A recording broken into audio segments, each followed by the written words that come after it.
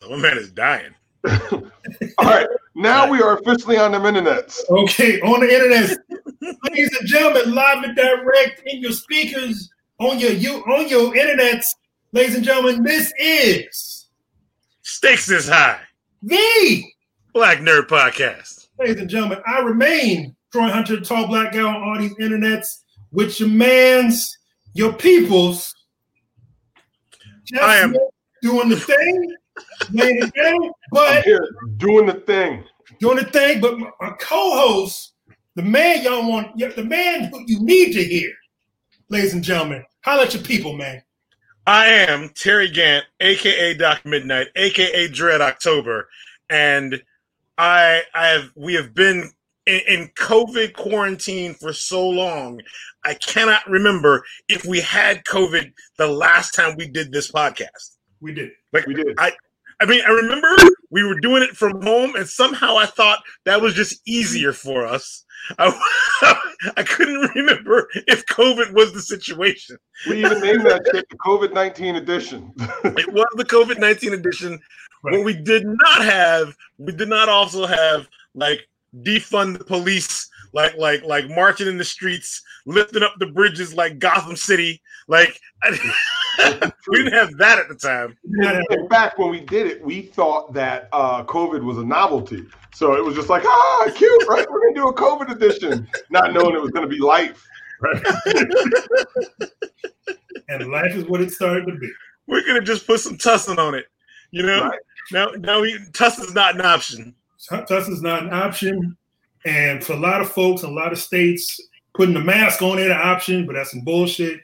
We've been through all this. Well, then we're going through double lung transplants and looking at young people. Oh, God bless it. Yo, look at shit. I thought it was a potato. Like I was, why is there this potato on my screen? Oh no, compare that with the normal lung. Oh shit. Oh. Ooh. So I've had a couple customers come and tell me they had it and got through it.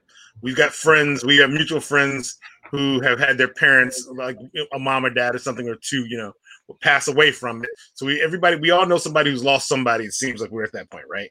But one of the things that I was kind of living a little bit of fear of was having a customer who would die from it. And I thought for sure that I'd figured out a customer was going to die and who that customer would be. But it turns out that maybe that customer did have it, but they survived.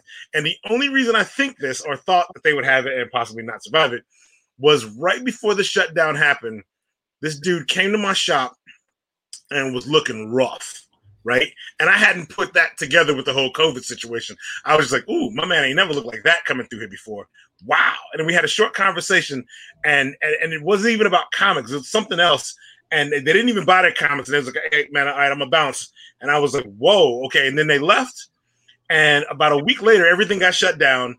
And I was like, oh, shit. Like, I don't know if I'm fairly sure dude was sick. And I don't know if dude's going to make it. Right? Like there was just I just can't forget how bad they looked. But then they actually came in just the other day and they looked fine. And I was like, oh shit. I was never so happy to be wrong about like a prognosis ever.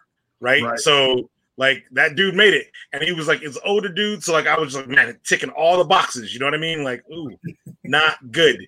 But dude made it. So I'm thrilled about that, Did you talk to him about it at all? Like, did he definitely have it, or was it just kind of like he came through and I didn't want to bring it up? Right. He looked so bad. I did not like. Hey, yo! So did you almost die?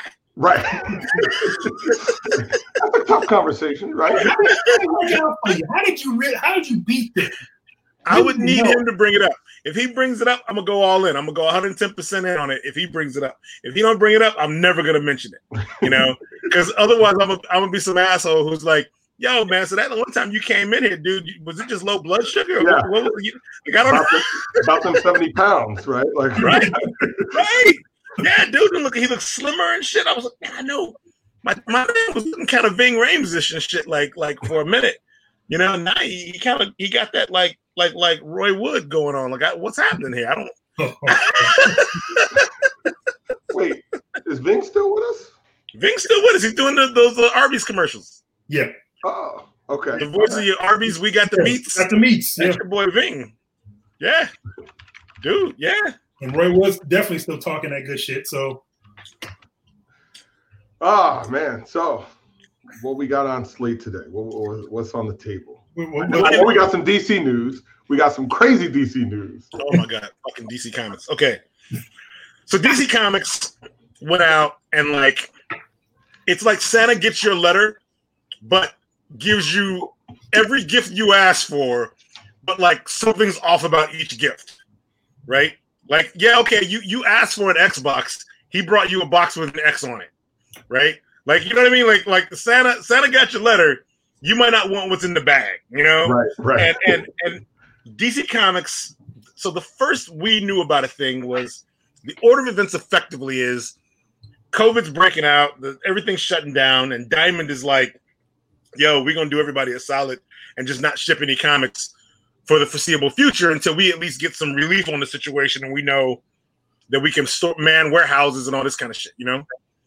And apparently DC took this opportunity to be like, yo, so hey, since Diamond ain't shipping comics, we're going to break away from Diamond and go with our own distributors. We got a whole new distributor company already set up and ready to go. And since you won't be getting comics in April at all, we're going to fill your comics orders in April for DC Comics. You won't have anybody else's comics, but you'll at least have DC's, right? Now, this is some inside baseball, right? So I'm going to play like the dude that don't know everything. All right. Diamond is not a beloved company, though, right?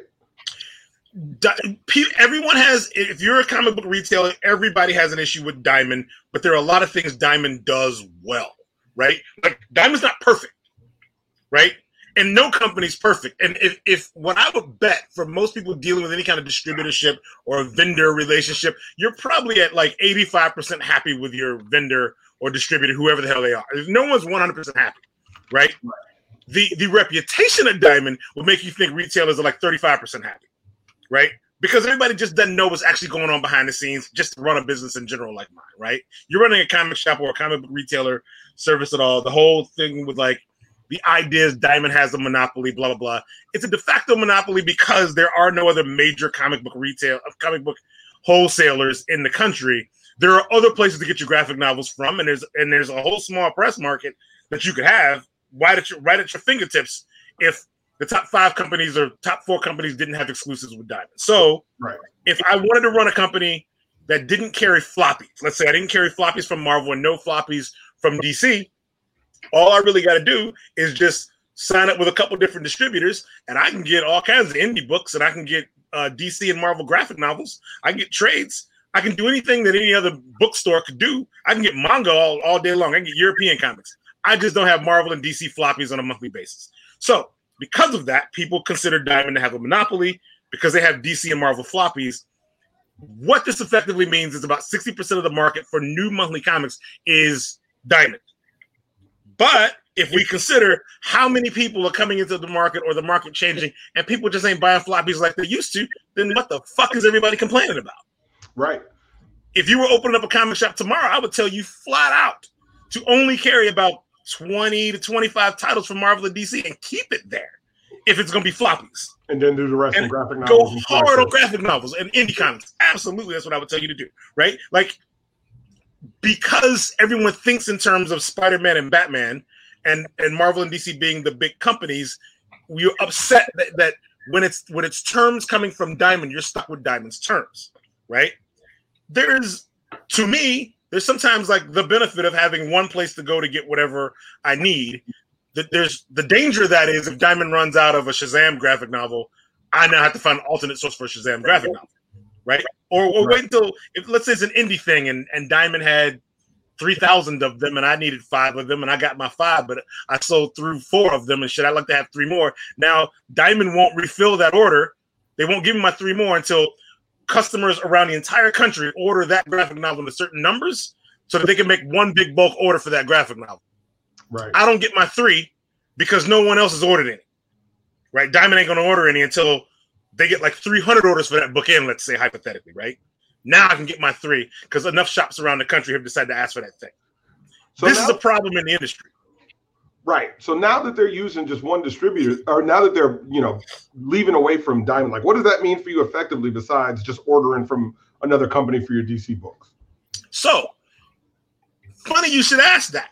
If DC had decided, yo, we don't want this to be a long-term thing and we can see this being a problem, and just waited, like spent the next 6 months setting up a distributorship and then saying to us, say like June or July, hey, you guys, in case the pandemic doesn't get better or in case there's another pandemic next year or 5 years from now, we decided we're going to form a new company where there's an option for us to have our comics out there that aren't Diamond. We'll give you different discount terms, different shipping terms, different credit terms, whatever. And we'll come up with different tools for you to order them, different tools for you to receive them, different tools for your subscribers, right? Different ways of even setting up events with our creators, right? Had they done that, I think a lot of people would have been like, oh, that's intriguing. Okay, you know what? I'm down. I can float with what I got right now, but you're offering me more in terms of functionality for when I do. I don't mind having most shops already have like 7, 8 different vendors they're dealing with, right? So what the hell? Why not, DC? Let's go with that. But they didn't do that. What they did was the week after Diamond was like, we're shutting it down, DC was like, well, we got you. New books. Here we go. Order them shit. You will have books in April. And by the way that happens, just thinking about, man, all right, so how do I place an order? With who? Like, right.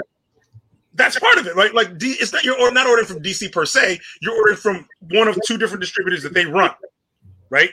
That they've kind of created. And here's the trouble with that from me as a retailer, my perspective. Both of the sources they have for doing this are other comic shops, right? Right. They just happen to have distribution systems. No, better than that. They basically created new companies to do the wholesaling. Those companies order their books from Diamond, right? They were ordering their books from Diamond all this time, right? Now they're going to get the DCs from DC, but their other books still come from Diamond. And they've created a new kind of a new corporation, each of them, right? To kind of be like your DC source, you know? But they're still technically, depending on how big a shop you are, you're competing with them. Right. They're your competitor. If I'm only Third Coast Comics, right? I have like one shop. But if I were a shop in a state on the Northeast that had 4 or 5 stores in a chain, Midtown Comics is absolutely a competitor of mine, right? Because I'm not just selling to my local on the street guys. I'm also selling online. If I got 4 or 5 shops, I'm sure, right? That's Midtown Comics. That's exactly what they do. So now Midtown Comics is getting this shit from DC at a better price than you're getting, and you're having to pay a competitor for your own books? Really? Right. Oh, I call bullshit. Right? I can't believe that. Like really, that's what we're doing? And it didn't have to be that way. You know? That's shady as hell. Now, it turned out that after DC made this grand call, they had to kind of backpedal a little bit. Like, hey, so yeah, we was going to completely separate from Diamond, and it turns out we're not going to completely separate from Diamond. Diamond's still going to be our customer. So if you want to keep using Diamond. That won't change. But you have this option, which is us. That lasted until last week, right? Oh, I thought it was all done. No. And people were coming to me with like, it's all done. And I was like, nah, it's not all done, because Diamond pretty much sent out a letter immediately that was like, hey, yo, you're still our customer. I know you think you're not, but you are. We're just negotiating a contract right now, right? We're going back and forth on some shit. Yeah. And I know you're mad that we weren't shipping books for a month and a half, but we weren't shipping books for a month and a half because COVID hit us so hard, we had to shut down whole warehouses. Right. My comics normally come on a Tuesday. I've been getting comics on Mondays. Like I have to check my UPS shipping Sunday night, Monday morning to know if I'm getting a COD shipment to my shop on a Monday when I would normally be closed and nobody would be there. Then I had to rush to the store because my comics might instead of coming out of Missouri, they might be coming out of somewhere in Maryland. They might be coming out of like somewhere in Pennsylvania. They might be coming out of some other state because my regular warehouse is closed, right?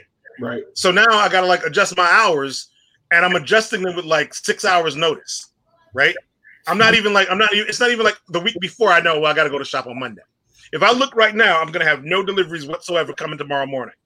But tomorrow morning when I wake up, I'm going to have to look to see if I got to rush my ass to the shop to be there because UPS is going to show up at my door. That's how bad it's been. It's been weird. It's been just wild, right? So DC is like, yeah, don't worry about it, right? And then the next thing you know, they're like, yep, we're done. No more Diamond. We're on our own. You have 2 weeks to sign up with us if you want comics in July. So a lot of this stuff is happening behind the scenes, but for the comic book, just me, right, I'm coming into a comic book shop. Like, what's the difference? Like, is previews changing? Like, what's the deal? The first clue that I had that something was off was that when previews came out, and previews is the catalog that we all basically are ordering from as customers and even as retailers, right? I use it to do my orders. Previews came out, the new previews came out, and there was Marvel, who normally has an external segment, and DC normally has an external segment to go with it. Marvel's external segment was now internal, and DC was going all together, right? And retailers would like message DC on a message board, like, "Hey, so we noticed there's no DC insert happening here for the previews. Like, what's the deal with that?" And the dude who runs DC's website was like, "Oh, yeah. If your customers want to know what DC is putting out, you send them to our website, and then we'll just direct them to a PDF of everything. We're just doing the whole preview thing. It's all online. It's all PDF now." And the retailer's like, "Okay, bet. Let me just check that out." Oh, pump the brakes. It turns out when we send our customers to your website, there's language right across the top that says that they can order directly from you at like a greater discount than from us. Oh, well then fuck you. Right. I'm sorry, DC. That's not going to happen. Right? Man, I downloaded the whole damn PDF. I was like, shit, I'm going to use somebody. I'll print up a copy and just leave it here at the shop if I got to. But I ain't about to send nobody to your website. Are you crazy? Like, nah. And whatever solution you come up with next, I'm not giving you a single customer email address. Like, no. Because that's that kind of shady. You're not even like working against me as like a business partner. You are so setting up your own thing, but you need us to get customers. Right. So we got a couple questions, and I'm gonna do them out of order because I think one is a little more pertinent to what we're talking about. Right. Right. You think this has anything to do with HBO Max? In regards to like how DC wants to do their right, putting the IP on TVs and screens and shit. Right, just because we know that AT&T sort of comes in and just jabs its thumb in everyone's eye, right? So I think if AT&T, I think from the AT&T perspective, the shutdown was the worst thing that could have happened because they just acquired the comics end, right? And there's no return on their investment if suddenly there's no DC Comics or if those IPs ain't in front of people's eyes. DC having writers and inkers and pencilers and editors and letterers doing comic books that aren't ending up in someone's hands does nobody any good. So on one hand, absolutely, a bunch of money got laid out right at the wrong time, and somebody said, "Go do a dumb thing," right? Because I don't want to get fired. Right. The nearest thing I can liken it to is, remember when Young Justice and Green Lantern were the best damn cartoons on TV, but like they got canceled because girls were watching and boys weren't buying toys. The girls were, and it was like, no, those things existed to sell toys to boys. Like heads rolled, and it's the same kind of logic, right? Like, hey, yo, so fuck all these guys. We spent a bunch of money. Get out there and get our paper. Right. AT&T's not in the business of publishing comic books. AT&T thought they just watched Disney rake in 10 years worth of billions, right? And they want some of that, and they don't care how they get it. HBO Max, though, like, not to pull us too far off course, but that's been a bit of a shit show from my perspective, right? Definitely a shit show. It's a shit show from pretty much everybody's perspective, for the branding, for the direction. Like, just, I'm getting tons of emails like, just so you know, your HBO Go is now HBO Max. Like, okay, what does that mean? But you're not really telling me what it means until I look into the finer print and go, okay, so you're changing shit around. This is marketing thing, but it's horribly marketed. You're changing the name. You're doing a lot of other shit. But as a consumer, all I care is, what does this do to the things I like? Right. And they changed a bunch of that, right? Because I was subscribing via the Apple TV channels, which I love, right? Now that I finally figured out what the hell it is. Yeah. But now that I figured it out, I love it because it was confusing shit to me. I was like, I don't understand. Like, what is channels, right? But now that I figured it out, I'm like, oh, this is dope. So I canceled all my subscriptions and then resubscribed to channels. And then like a week later, I get the HBO Max notification. I'm like, sweet. I go to sign up to channels on HBO Max. HBO Max does not support Apple TV channels. HBO Now does, but HBO Go doesn't. See, this is bullshit. And it's like, then I realized like there's 3 HBO products. And if all I care about is like I want to watch I want everything streamed and coming to my house, I want hit my eyeballs that is some kind of comic book related thing. To me, the critical marketing element there is I need to hear something comic booky in its name, right? I want to hear Marvel Go, Marvel Now. I want to hear DC Universe. I want to hear that. If I hear HBO Max, I think that you just found a better way to get me Oz. Right. That's what I think. I don't think that this is where I'm gonna go if I want to watch Batman the Animated Series or Doom Patrol now. Like, right. I don't want Doom Patrol and Titans and Stargirl, which I love, by the way. My new favorite show is Stargirl. Right? Oh my god, I love Stargirl. Okay, it's 4 episodes. I will get there. Right, we talk about good shit that's bringing me joy. I did not expect this, but I love this show. But I don't want that lumped in with the possibility that I can also watch The Wire on HBO Max. I don't know if I can, but like when I hear HBO, I think drama that was great drama in 2005. Yes. Right? So I haven't given a flying fuck about HBO anything other than Game of Thrones since about 2005. And if you can't make me like of all so many good shows have come out in the last 15 years. None of them, I think, honestly, other than that one show, are like HBO, like that I know are branded HBO. You know what I mean? So here's the thing about HBO that I find surprising, right? Like, so now when I subscribe to HBO Now or Go, I don't remember which one it was, but after I subscribed, then there were a ton of shows out there that I had never heard of, and every single one of them that I started and watched, I was like, oh, this shit is pretty good. Yeah. Right. So like, I don't know if it's a marketing thing or what, but I do agree with your point about like, I like the idea that this thing is comic booky. That's what I love about DCU, right? Yeah. I love the DCU app because it's like concentrated comic book goodness. I know I'm going to get my superheroes in multiple forms. I can read comics. Right. If I feel like I want to hop over to a TV show, I can do that. If I hop over to a movie, that all is going to get lost and muddled. And, you know, I haven't heard any announcements, but I'm just assuming that DCU is going to get absorbed into HBO Max. And what happens to the comic book arm, I have no idea. But like, I don't want to have to sift through episodes of Sex and the City to get to, you know, Stargirl. Yeah. I think that too, for me, this reminds me of something. It kind of reminds me of how, in comic book terms, people would always talk about. Everybody like always laments what happened with Vertigo, right? Like Vertigo used to be a great company that had great product, and what happened with that? And then I always say that what happened was everybody else caught up, right? Image Comics caught up, right? Dark Horse caught up. Like there's all these great indie comics and graphic novels out there that would have absolutely been Vertigo titles in the late 90s, early 2000s that would have blown you out of, just blown your socks off. That someone came along and said, I'll give you a better deal on the publishing and you own everything, right? Like that kind of thing happens, and the next thing you know, Saga is not a Vertigo book; it's an Image book. The next thing you know, Descender is not a Vertigo book; it's an Image book. Black Hammer is not a Vertigo book; it's an Image book. And I think that's what happened to HBO. And I think Betsy Scott is right. The Outsider is on HBO. I never watched it. It was dope. I never watched it. But here's the other thing, and this is kind of to my graphic novel point about how this happens.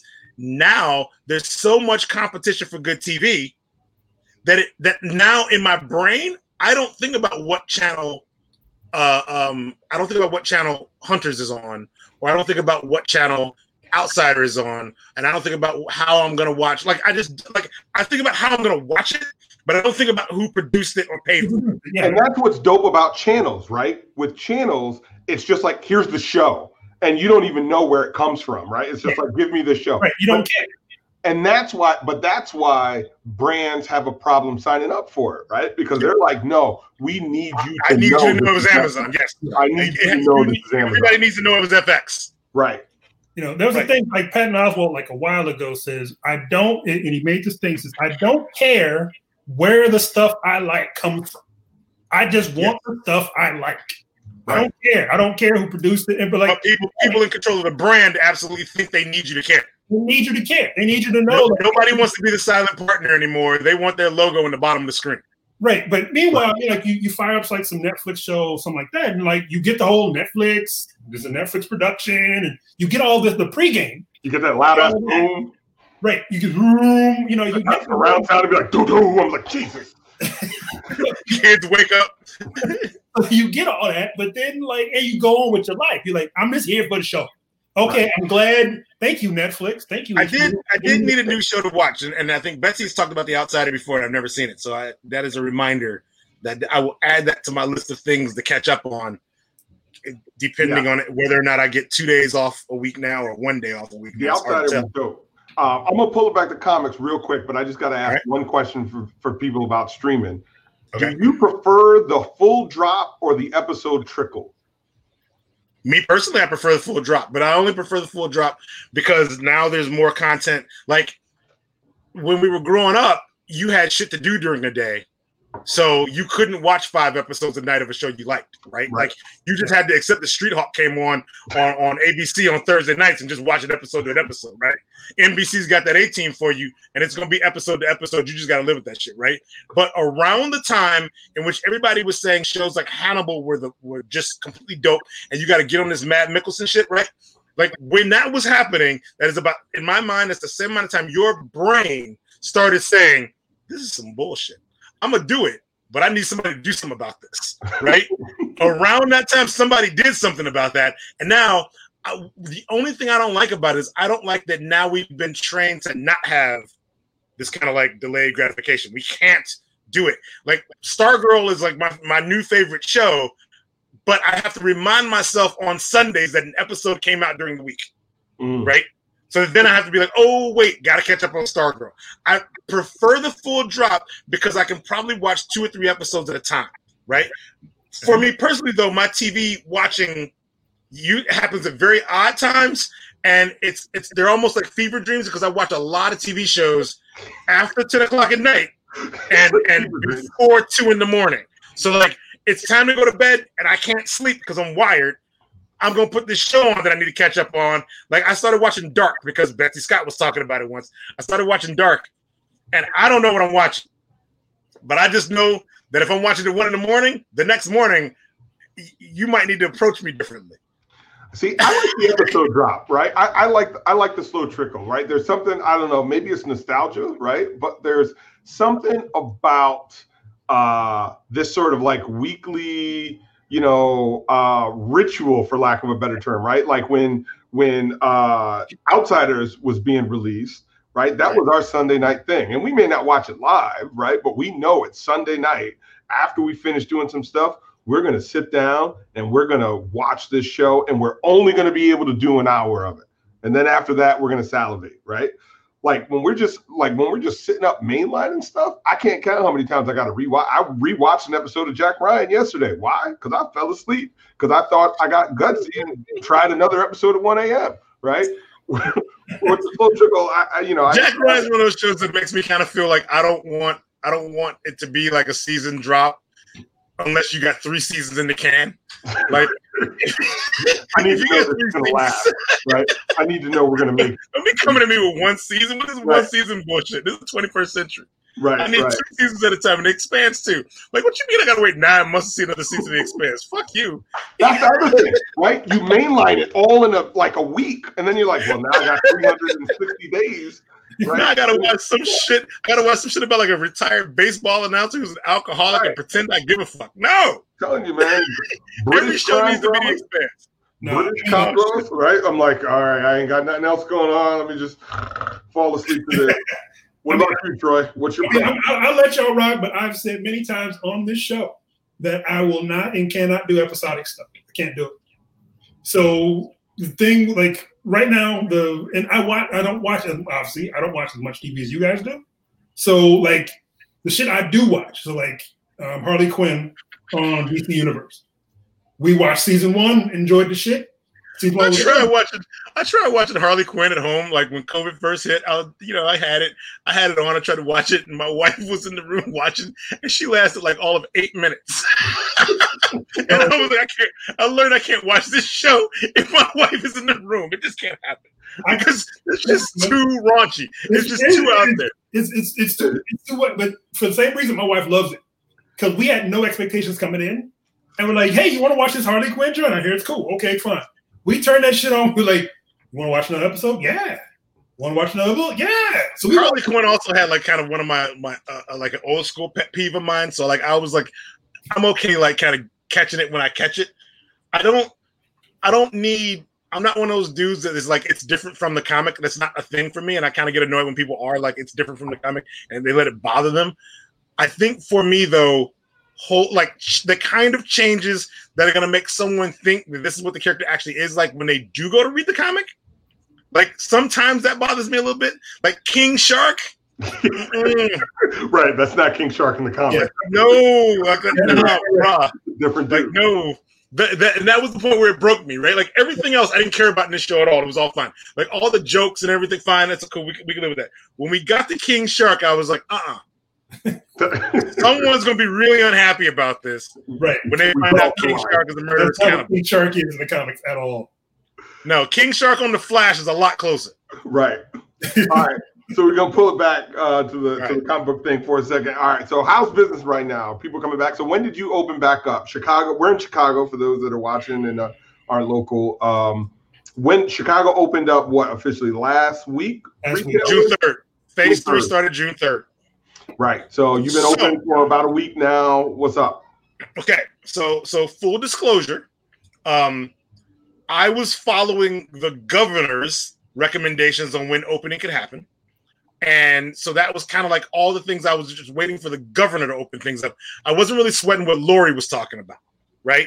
So my timeline for opening was a little different than what Lori Lightfoot thought we'd be able to do. But when Lori Lightfoot and the governor were talking about what they were talking about, there was no George Floyd protest yet, right? So I kind of thought I would be opening at the end of May, not into June, but I'd be open before that point. And it turns out I kind of just had to slow roll it and test it and kind of softball it. And what I learned, the thing that kind of helped me out is I'm doing a lot more mail order now than I was doing before for like actual current graphic novels and kind of backlist stuff. So that has actually helped to offset the amount of walk-up traffic I'm not getting. For my store specifically, the majority of my customer base were sent home from the area mid-March, right?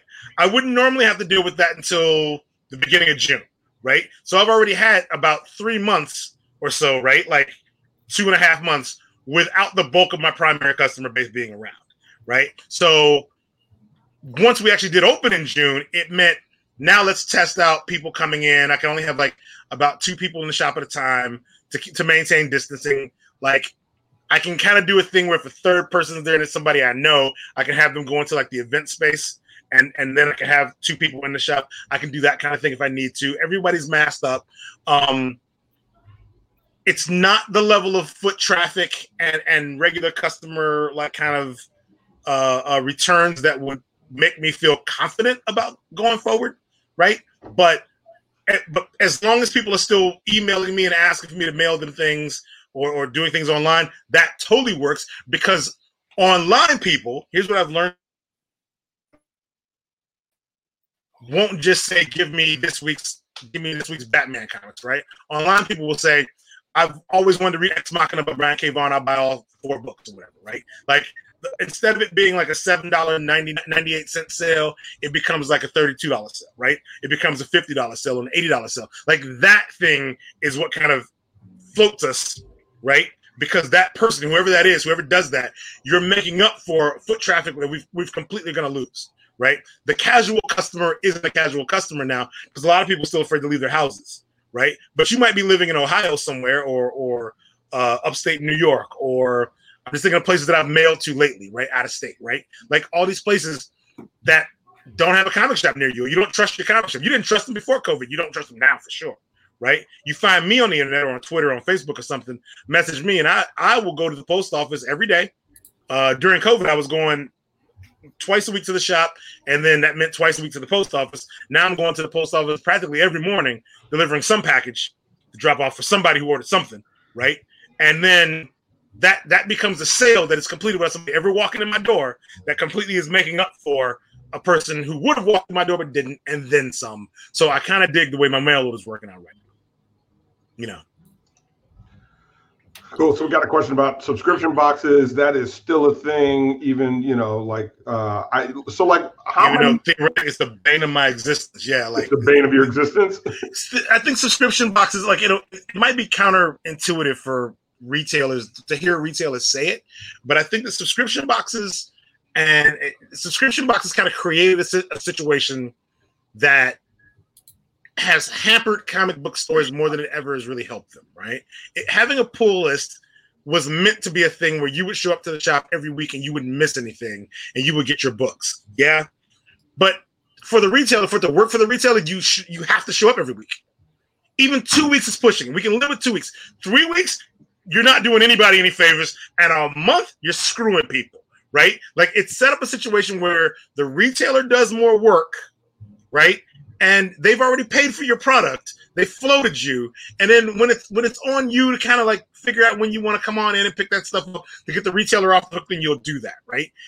During COVID, this isn't the thing you really want to have happen. If you're a comic shop customer, mine or anyone else's, and you've got a pull list out there, you got to get it every week now, because there isn't all the customers who don't have pull lists are basically floating your sale until you get right with your retailer. Right, if you're waiting a week, month, 2 months, right? Right. Are there it's kind of a problem. Are there hurdles to like doing direct debit? Like where I just give you the hurdle is the customer. Like cards on file were a thing that were always possible, and literally until there was a global pandemic, nobody really wanted to put a card on file because the average comic book reader. Right, the average guy who can't get to the shop once a week any damn way probably also has a financial situation where he needs to know exactly what's coming out that credit card when. Right. So we don't bounce. Right.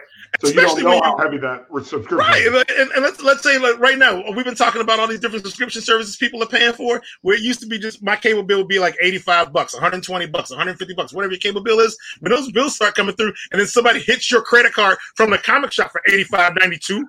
Right. Right. For like 2 months worth of comics, you're like, whoa, I didn't budget for that, but you also didn't budget for the $85.92, right? So like nobody wants to give you the credit card. Every subscription, I would say probably 89% of the subscription forms you can fill out in a comic shop have a section for you to put in your credit card information, and there's some language. If we have your books more than 30 days, we're going to charge your card. Ain't nobody filling that out, right? Every retailer wants your order. Right? So they can put an order in because they consider you to be their customer, but ain't nobody filling out that credit card information. Right? I wasn't pushing for it, but COVID started happening and people was like, you know what? Yeah, man, here's my credit card. Because I can't go nowhere else. Right. You know? Screw it. May as well give it all to you. I'm gonna let it ride. I'm gonna risk it all, bro. Like here's my credit, here's the code on the back. Right. I trust you. So I started taking people's credit cards and like locking them in a safe. And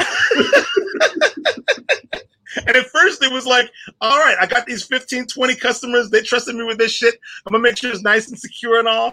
And then after about the third week of the shutdown or so, I was like, nope, you know what we're doing? Square invoices.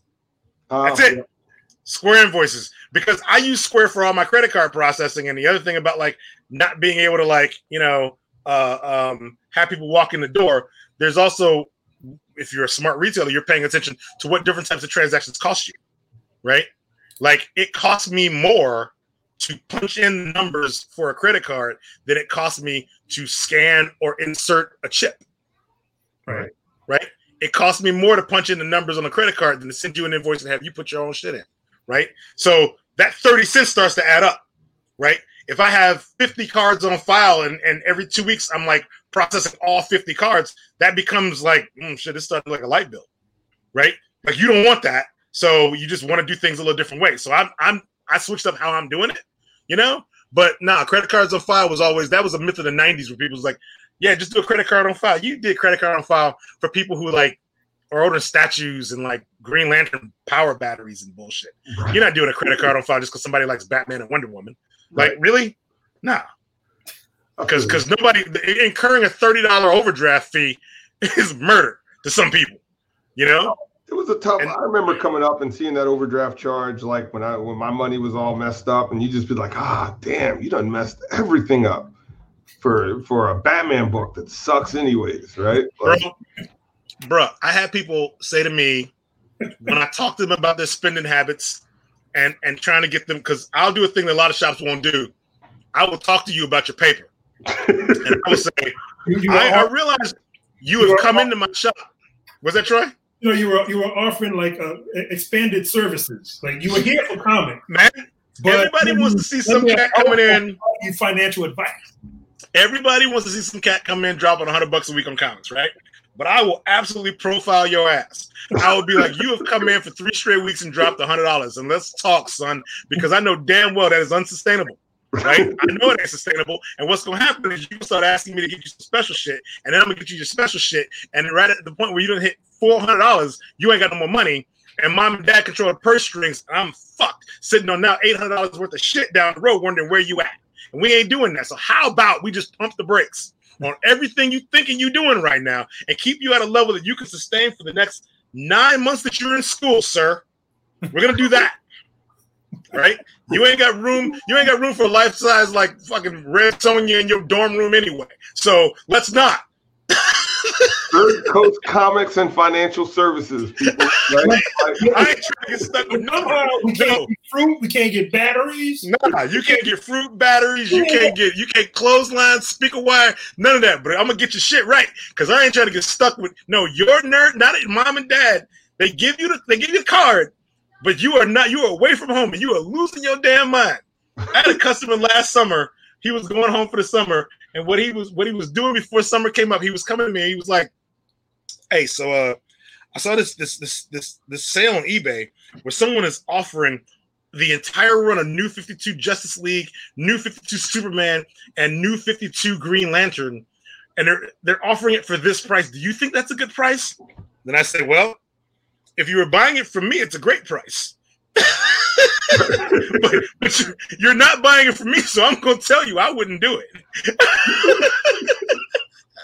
He's like, "But I don't know if there's any other chance where I'm going to get all these comics." And I say, "Well, I don't know that you need all those comics, right? If you want to start a collection, let's talk about getting you the right books to have a good collection. But if you're just gonna go hog wild and do what you're gonna do, bro, as long as you still got paper for the shit you're getting from me." Right. You just gotta prioritize. Prioritize. Summer came around and that dude came to me and said, "Hey Terry, can you do me a favor?" Yeah, so I got to move back home. I got to move out of my dorm room and all.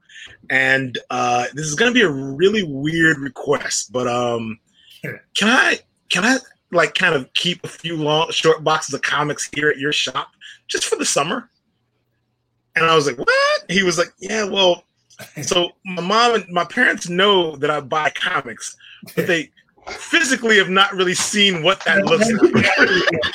They don't know I'm on that shit. Yeah. They don't know I got a problem, right? So I was like, "I got you, fam. All right, we're good. How many boxes are we talking?" Then he told me, and I was like, "Damn, that's not even all from me, man. What you doing? How you living, man? Homie, you need to wrap it up, B." So yeah, he brought that shit down on the hand truck, and I found a place to stash it. And when class resumed in the fall, he came and got all. My whole word was when class resumes, get it out of my storage space. You know what I mean? It's on you. You know. Oh, that's good stuff. So I want to shift it, right? So I know Troy's got a couple things. I know we was definitely going to speak on the protests, but I know you got some video game stuff. So I wasn't sure if we wanted to take it serious first and then end it on a higher note with the video games, or if we was trying to get deep. Reminders, National Bourbon Day. I don't know what you're drinking, but so yeah, I got my Evan Williams. Worked Evan Williams, had the Russell earlier. National Bourbon Day, June 14th. Like I said, it's always before. Thing is, it's not going to be deep to the point where we're gonna leave people depressed after this shit's done. Because part of what makes this, part of Black culture is really laughing at shit and making it through. Because like when shit is rough, when shit is bad, somebody always gonna have jokes.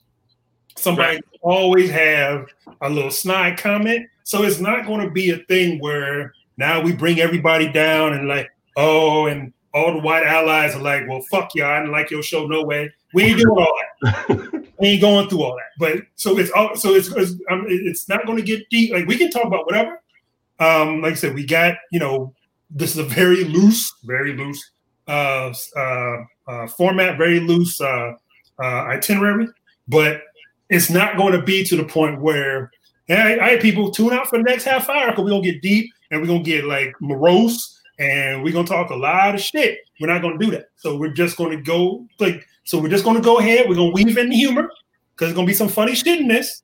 There's going to be some hilarious shit in this, but we're going to keep it moving. But that's all right. So we can talk about whatever. I just want to bring that out because I got some video game shit. I got some music shit. we got some real life shit going on, and all encompassing what's going to happen is we're going to be able to, after we say the real deep shit, there's going to be some jokes. That's all. So we can talk whatever. I will say off rip, one thing that has got me level and makes me happy, and my wife. Animal Crossing. No. Oh. Animal Crossing is good. Animal Crossing and New Horizons has been some good shit. But as my man Jeff has talked, and we're going to get to that too, my man Jeff said, because racism, we're finding that we're not putting so much energy into the Animal Crossing. But I didn't buy not a damn turnip. I didn't buy not a damn turnip today. I bought turnips. Trying to get this guap. It's time to get what you trying to get? I'm trying to get this money because I'm like, okay. I only have $5 million in the bank. You say only? I know. Large. Only have $5 million. So, there's a thing. The house is all paid off, right? Oh, the house has been paid off. Right. So therefore, you just stack your paper. Right. You ain't got bridges. The Animal Crossing economy. Yeah, I banged the bridges out right from the jump. I was like, I need bridges and ramps. That was the first thing I banged out. I was like, I don't need a big house. I just need to be able to get across my island without this damn pole vault. Yeah, there's that. There's that. But the thing is that I want to do things with my island, like, make other elevations and shit. So I don't know where those things would go. Right. So once I get my rivers and shit where I want them, and then put in bridges, then put them in inclines. So I'm just waiting for that point where I'm starting to buy these things, and then going forward one day, so they're built, then going back. So I'm sick of waiting for the bullshit. I just want all my stuff, but I've yet to get my topography together. Once I get my topography together, we're good. Then I can work on the bridges and the inclines. Yeah, the house is paid for. It's all specced out. Tom Nook ain't got shit to say to me. So I'm good with that. But the one thing, the game, and my wife noted actually yesterday, she said, I don't think I've seen you as excited about a game as this. This joint, it's on PlayStation, it's on Xbox, it's called Maneater. You are a shark. Son, this shit is so fun. It's it's a 15-hour game. It's a short game. It came out a couple weeks ago. And you were literally progressing a shark from a baby shark to an adult. And this shit is so much fun. At the beginning, you getting punked by like alligators and like trout and shit. Like you're getting punked by these things. You grow up and like there are certain missions like eat this many humans, eat this many this, da-da-da. And, at the end of every little section has an alpha apex predator. You got to take them out. Once you do all that, then you start growing and growing and growing. It's all levels and everything. You get to level 30 is a megalodon. And so you're 9 meters, which is about 28 feet. Yeah. And 3 feet to a meter. So you can also spec out your shark because it's an RPG. You can spec out your shark to have different capabilities. And it's fucking amazing. It's amazing. A bit of metric nerd trivia for people who have trouble understanding meters and feet. It is about 3 feet to a meter, but it's also, if you want to envision a meter, look at your door, and it's about the distance from the doorknob to the floor is 1 meter. Science. So 9 meters is significant. Yes. Right? That's amazing. And it's awesome. And like I said, you're getting pumped. Like I spent my baby shark years It is not free. It is $40. It's not a Prime game. It's $40. Apparently, it was made with the assistance of the state of Georgia, which is weird. There's a big thing in the beginning, like, built by Georgia. Like, well, okay, so I guess Georgia gave this game. Georgia's a state, though. Georgia's a state not landlocked, right? They have a coast. No, yeah, they got a coast, but they got a shark problem. No. The thing is, no, but I think the Outer Banks do, and that's like the Carolinas. I think the company that makes it is in Georgia, and they got a grant. Right. Okay. And so it's this hypothetical like Louisiana kind of thing where it's like a bayou and it's the Gulf of Mexico. So you're running around and there's like a golf course area where you're just you're hopping on land and chasing golfers, which is awesome.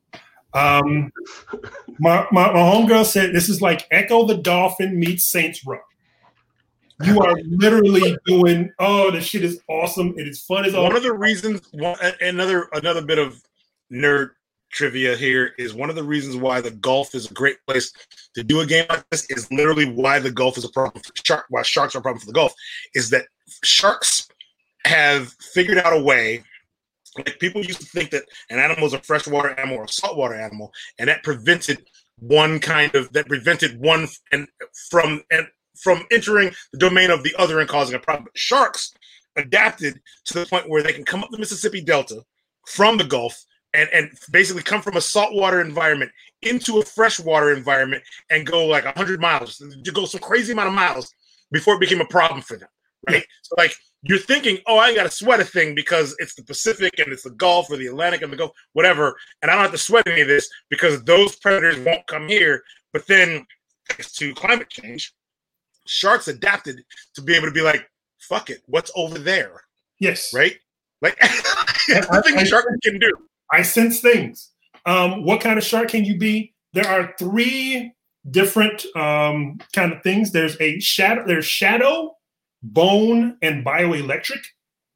And they break down your body parts. So head, fins, body, teeth. And every one of those things has a point, basically. The bone set is for breaking ships, basically. You can also arouse the ire of the Coast Guard. They send boats after you, so you have to actually fuck up the boats. So what better way to blow up the boats than if you're made of bone? If you're taking on other wildlife, alligators, sharks, there's a great white, barracudas. There's also sperm whale. You can also hop on land, which is hilarious. If you're bioelectric, your teeth are laced with electricity. Your body's laced with electricity, and when you dodge, you actually turn into a bolt of lightning. And there's shadow, which makes you swim faster. Have vampiric kind of bites. That one dude is White Dave Matthews. You see that? Yes. That one dude is totally White Dave Matthews. Yes. No, Dave Matthews, our friend, not Dave Matthews, the band dude. Right, Dave Matthews, our friend, is who I meant. That guy, right there. It's White Dave Matthews. So it's pretty awesome, and then you can switch back and forth into things depending on what you're doing. Advanced sonar, there are collectibles that you can run and jump and things. It is very fun. My wife was just like, "You have not enjoyed a game as much as you've enjoyed this." This sounds amazing. This is totally going to fit with my new video game rule.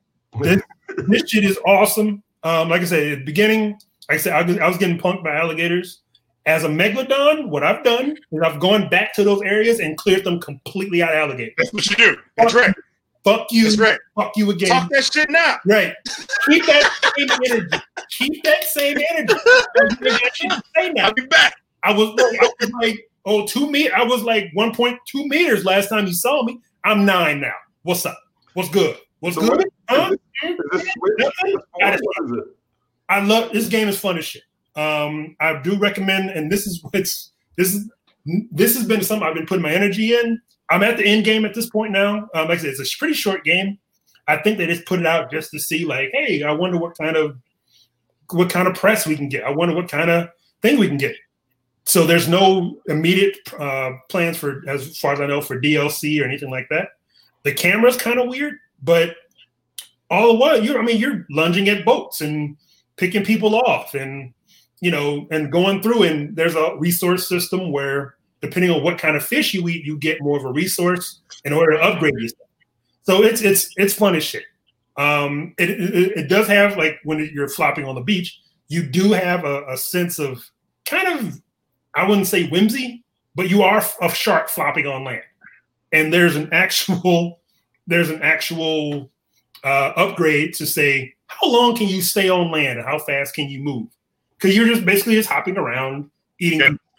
And and you're on the golf course, you're doing all this stuff. So this has been an awesome game. And it's kept me, like I said, it's just, I've done, I go back to Civilization, I go back to all these other games I play, but after I do my stuff in Animal Crossing, after I hit my rocks, chop my trees, say hi to everybody, whatever, I jump on Maneater and like, hey, let me go get at these alligators.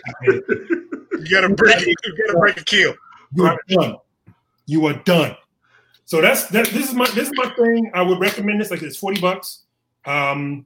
Like I said, I think the studio that put it out, they haven't put anything else out. I think like I said, they got a grant from the state of Georgia.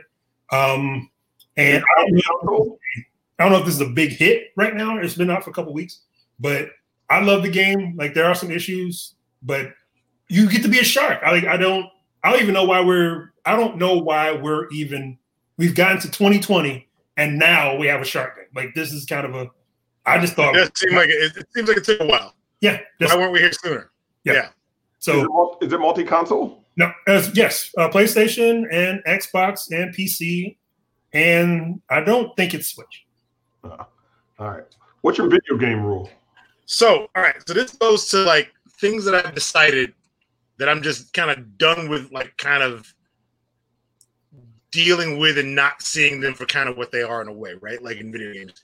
I don't want to play any more video games in which I don't have an option of playing a character who looks like me. Like, no more. I will play no more video games. If you got a video game about a cowboy just running roughshod in the West, just bringing in mad fucking like hooligans and like taming the West, whatever, and that dude can't be Baz Reeves looking motherfucker with dreadlocks, then I'm out. If you got a video game about a space barbarian, this dude done got himself like a suit of Iron Man ass armor, but he's he's from the year like 2008, like 2000 BC or some shit, and he ain't melanated, but in space with like a glowy laser axe anyway, I'm out. I don't care what it is. I don't care that you wrote some book about this, some little like bullshit game Bible where your guy's a treasure hunter, and if it was ever a movie, he looks like Brad fucking Pitt. It's fictional. If he can't also look like Michael Ealy, I'm out. Like, no more. I don't care. And the reason for this is the same thing we used to always say, where my history is the elective, but your shit is core curriculum. I'm tired of it. I'm done. No more. I won't do it. If you want me to play your game, like if it's a sports game, we got plenty of brothers in the sports games. Why? Because the bulk of people in the damn sports is brown. So, of course, there's plenty of brothers in the damn sports game. Unless it's baseball, because you guys, baseball does not give one iota to marketing its individual players. No, they're not marketing the individual players. And then suddenly like, oh, how come we're only about a quarter black in baseball? Like, I wonder why you're only a quarter black in baseball. There's so many games that have come out in which there's no reason for the player, whether you're black, white, or not, whatever ethnicity you may be, whatever gender you may be, there's no reason for any of these games to come out where you are stuck playing that one guy to get through this whole game. I don't want to. I'll look at those. I see those ads, and it's like Norman Reedus in like a spacesuit with a baby around his neck, right? And I'm like, at first I was like, oh, well, Norman Reedus is cool because Walking Dead, dude, they added that dude to Walking Dead. It made me want to watch Walking Dead, right? Well and good, fine. I don't give a shit now. But Norman Reedus in a video game with his little like laser windmill thing. I don't even know what the damn game is about. I don't care. Like if I can't decide that Delroy Lindo is my lead character instead of Norman Reedus, I'm out.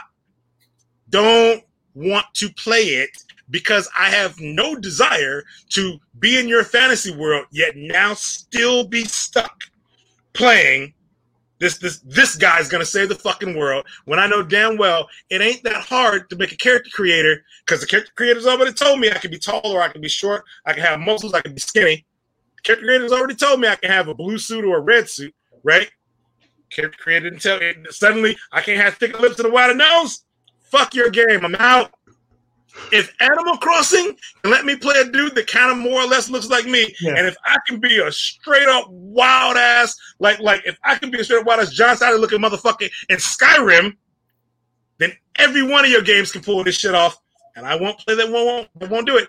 The only reason the shark game gets a pass here is one is there's shark customization.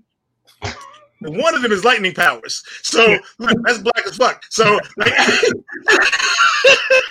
you had me at lightning powers. So you said lightning powers. I was like, all right, that's black. That's, every black superhero is lightning powers. That's fine. I live with that. You know? And I'm not one of these dudes that's like, I'm only going to read comics about the black superheroes. I'm only going to watch movies about black dudes. I'm only going to listen to music with black dudes in it. Lord knows I love myself some fucking Swedish symphonic death metal, right? Like, that ain't my thing at all. In places where there are choices you, the player, can make for what kind of character you can play, when none of those choices involve brown people, I'm done. And I will further say that if you also have these games where you think you're clever and you're writing in that shit where your character's having these like romantic issues and like, oh man, I can like push up on this person, I can like holler at the barmaid or whatever, and it's got to be always hollering at the barmaid, I'm out. Because you can make other choices. Right. You know you can make them other choices. We're at this point now where we're stuck in the crib having to play a video game, and we're going to play through all of it because we can't go outside or we'll die, right? Now I can't compromise anymore. Yeah. Nope. Death is out there. Well, as long as the shark game gets a pass, that was my thing, right? Because I was like, because I didn't hear what you said about the shark game when you said your video game rules. So I was like, oh, is he banning the shark shit? But lightning bolt customization makes a lot of sense. That is, that's pretty black. Yeah, I get it. I'm like, okay, all right, I'm with him. Like we joke about like everybody wants to make a black superhero who's got lightning powers. We joke about it, but it's also it's so common, it's familiar, right? It feels like home. It's like like you go to the cookout and there's that mac and cheese. You're like, all right, it's a cookout. Like, it ain't gotta be that way, you know, but it's that way, so we're gonna take it, right? Like that's what's up, you know. I join and quit Facebook groups about comics on a regular basis. I'll join one because I like the name, right, and what it's supposed to be about, and then I'll be in that shit for like 3 weeks and be like, I hate these people, and I'll quit, right? Yeah. And there was one that I was in about like there's something about Marvel comics in a certain era, or whatever, and there's this new, you know, the new or perhaps not new Miles Morales game that's coming out, right? Yeah. And because it's not really new apparently, and then somebody said, hey, what happened to Peter Parker? And then somebody was like, blame social justice warriors. And I was like, fuck and you, because let me tell you, like, nothing happened to Peter Parker. He's been in every single Spider-Man game that ever existed. You get one with Miles Morales and you motherfuckers are like, they fucked Peter Parker over? Like, really? Fuck, I bet Peter Parker's still in that fucking game. The game could be all about Miles Morales, but every damn lesson he has taught comes from some white dude who has spider powers. If you actually read the Spider-Verse comic, the bulk of the Spider-Men that get encountered, period, are all kind of basically white Spider-Man dudes, and Miles Morales happens to be there. So stop with the like they took Peter Parker, gave us Miles Morales. The left fucked that up. They didn't fuck it up. You now have to. If I can read your Batman for the entirety of my 40 years, my 45 years of being able to read, right? If I can read your Batman and somebody comes along and they have the Batman who is also brown, you can't read that guy? For the 9 months in which it's published, fuck you. Yo, that's Spider-Gwen, right? Like, there's this woman doing the spider thing. Like, man, women, social justice. Like, are y'all serious right now? Right. Yeah. There's Spider-Woman. The Spider-Woman herself wasn't created in like the late 70s. So, like, whatever. You missed me with that. What was that, Jeff? I was just gonna say, but Facebook groups in general, I don't know why they tend to attract some of the worst people on the planet, right? Like I don't know what it is. Like if a Facebook group is not heavily moderated, it devolves so fast. I'm in a D&D map making group. How the fuck you have a racism conversation in a D&D map making group? Mm-hmm. Spent 6 weeks arguing about the flow of rivers. Dude was lit up like rivers don't flow that way. We're like, yo, it's a fantasy map. It's a fantasy game, right? It's a fantasy game. No, that is not how rivers branch. Rivers never merge. They never branch. They just merge, and you're like, yo, calm down, right? Magic. So you can accept the dragons come through and wreck the town, but you can't accept the rivers are just different here. Right. It's crazy. And that's like every Facebook group I've ever been in other than Chicago Nerd Social Club, right? Like every Facebook group is just like, yo, how did we let racism into this conversation? When I made the last map for my game world, right? When I made the last map that I made for it, I kind of do this thing where I freehand the map, but I also do like a little fractal mapping and shit. And then once I print it, I kind of freehand over it to kind of see what I like, you know. And sometimes artistically, you just want the rivers to kind of do a thing because your hand just wants it to be a thing. But because I know how rivers actually do work, you know what I decided to do? Where it just doesn't quite work, I just put a mountain there. Right? Because rivers flow out of mountains, so now you don't give a fuck. Right now, fuck it. Right? Fixed. I just put like it's a mountain now. So there's a mountain at the beginning of it. We're good. Right? Shut the fuck up. I remember some dude trolled them and took a map of Europe and like tilted it. And was like, yo, I'm looking for critiques. And people were like, ah! Lost their minds. This is how rivers work. The only groups I've been in that ton of art groups, ton of like people who are just reposting old illustrators and shit like that, like people who did like the pulp covers in like the 50s and 60s and that kind of shit. That is devoid of any racial shit until some racial shit happens. Someone like, here's like the person who did this Aunt Jemima cartoon, and then there's always someone who comes in like, this is a product of their time. Why are we doing this? Is today's standards, use social, and then it dies down until we get like somebody who did like a Playboy cartoon, and then all a woman has to do is say, this is unnecessary. Like, she has 8-inch heels and right, really uncomfortable. This is women messing it up, like, and it's supposed to be a reference for like artists. Like, this is the kind of thing that people have done. Those kind of things, those are the only time. Otherwise, like, it's just people like, hey, this guy drew this thing in the 60s. They're like, oh, that's cool. Oh, yeah, that's fine. Oh, this guy, hey, this lady drew this thing. Okay, that's cool. Yeah, that's cool. But as soon as we get on some shit that's clearly not right, there's always somebody who wants to jump on. As soon as someone goes, I don't know, Bob, you PC police, you gonna shut down the group now? What are you gonna do now? But chill, time out, right? Relax, log off, fam. Right, right. Yeah. People have lost the art of keep it moving, right? Like you know what I mean? Like, there's a thing where this. So for people that don't know, if you ever had a Facebook post, right, and you see it and it bothers you, if you just wait a minute and then refresh, it's gone. It is. It's gone. It's out of there. Right. You ain't even got to think about it again. Sometimes. Right. Sometimes. I mean, it also depends on what mood you're in. Yeah, because there are days where my thumbs are aching, right? Where I'm like, oh no, there's going to be some shit today. I got time. Right. So someone's wrong on the internet. Right, someone's wrong on the internet. You got more video game news? For me, like that was my main one. Like, I mean, I have not hit the point in Animal Crossing where I'm at modifying my island. We kind of tested that out today because I'm sharing the island with my wife. So like, I'm not like, I can't just be like, that's it. Here's where Godzilla's gonna live. You know, like we have to kind of like we're kind of playing together Okay. Just so we both have characters, separate houses, separate parts of the island. Yep. We collaborate on like which animal we've invited to live here or not.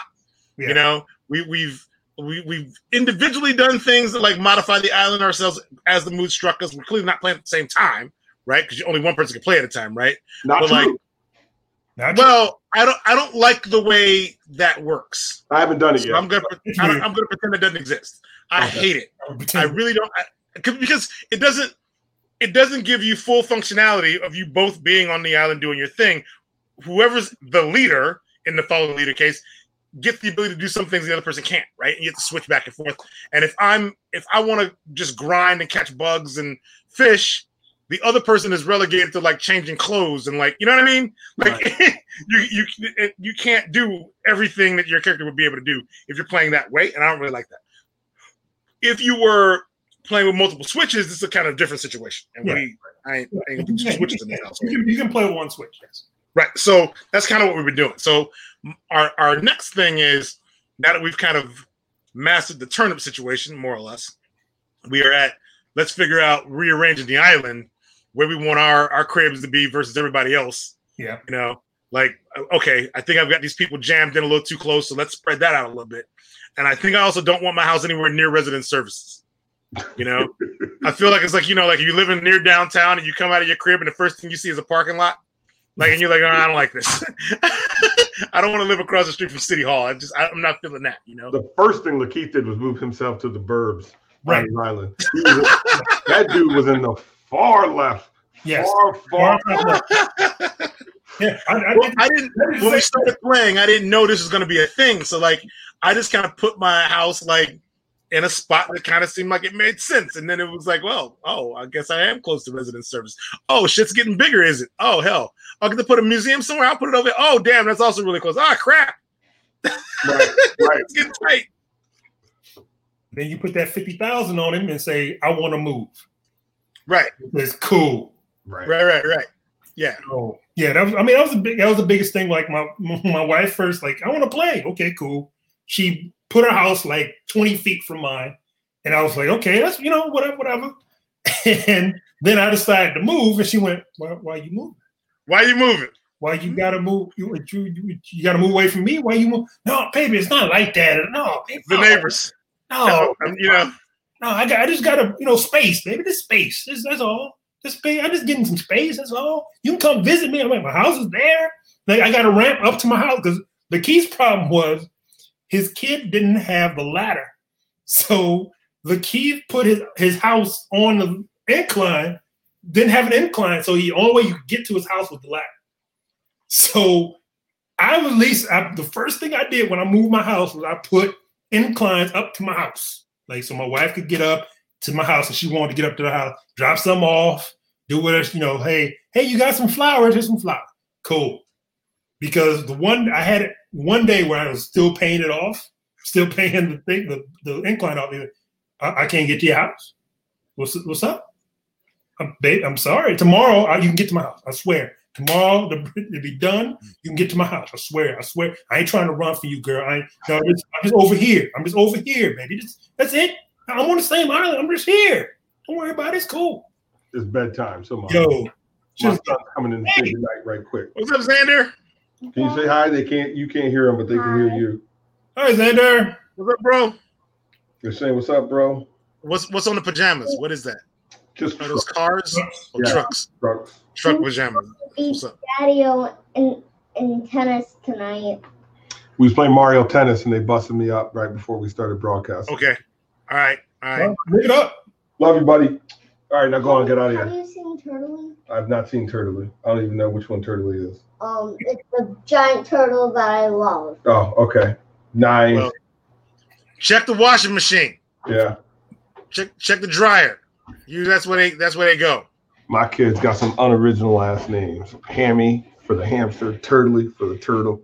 At one point they had two turtles and they named them Shelly 1 and Shelly 2 because they couldn't get over who was going to get the name Shelly. And I was like, it ain't even really that good of a name, guys. So ain't no point in really fighting over that shit. Now you fight. You fight on that shit. That's exactly what you fight about. Shelly 1 and Shelly 2 till we come up with a better solution. This is Star Trek as hell. Yo, Troy, Oh, it was me and you, Troy, right? Playing with the Charlotte Hornets because my man Chris is on some shit. Yes. We talk about Muggsy Bogues more. Because Muggsy Bogues have been talked about plenty. We played with the Charlotte Hornets Dream Team or All-Star team.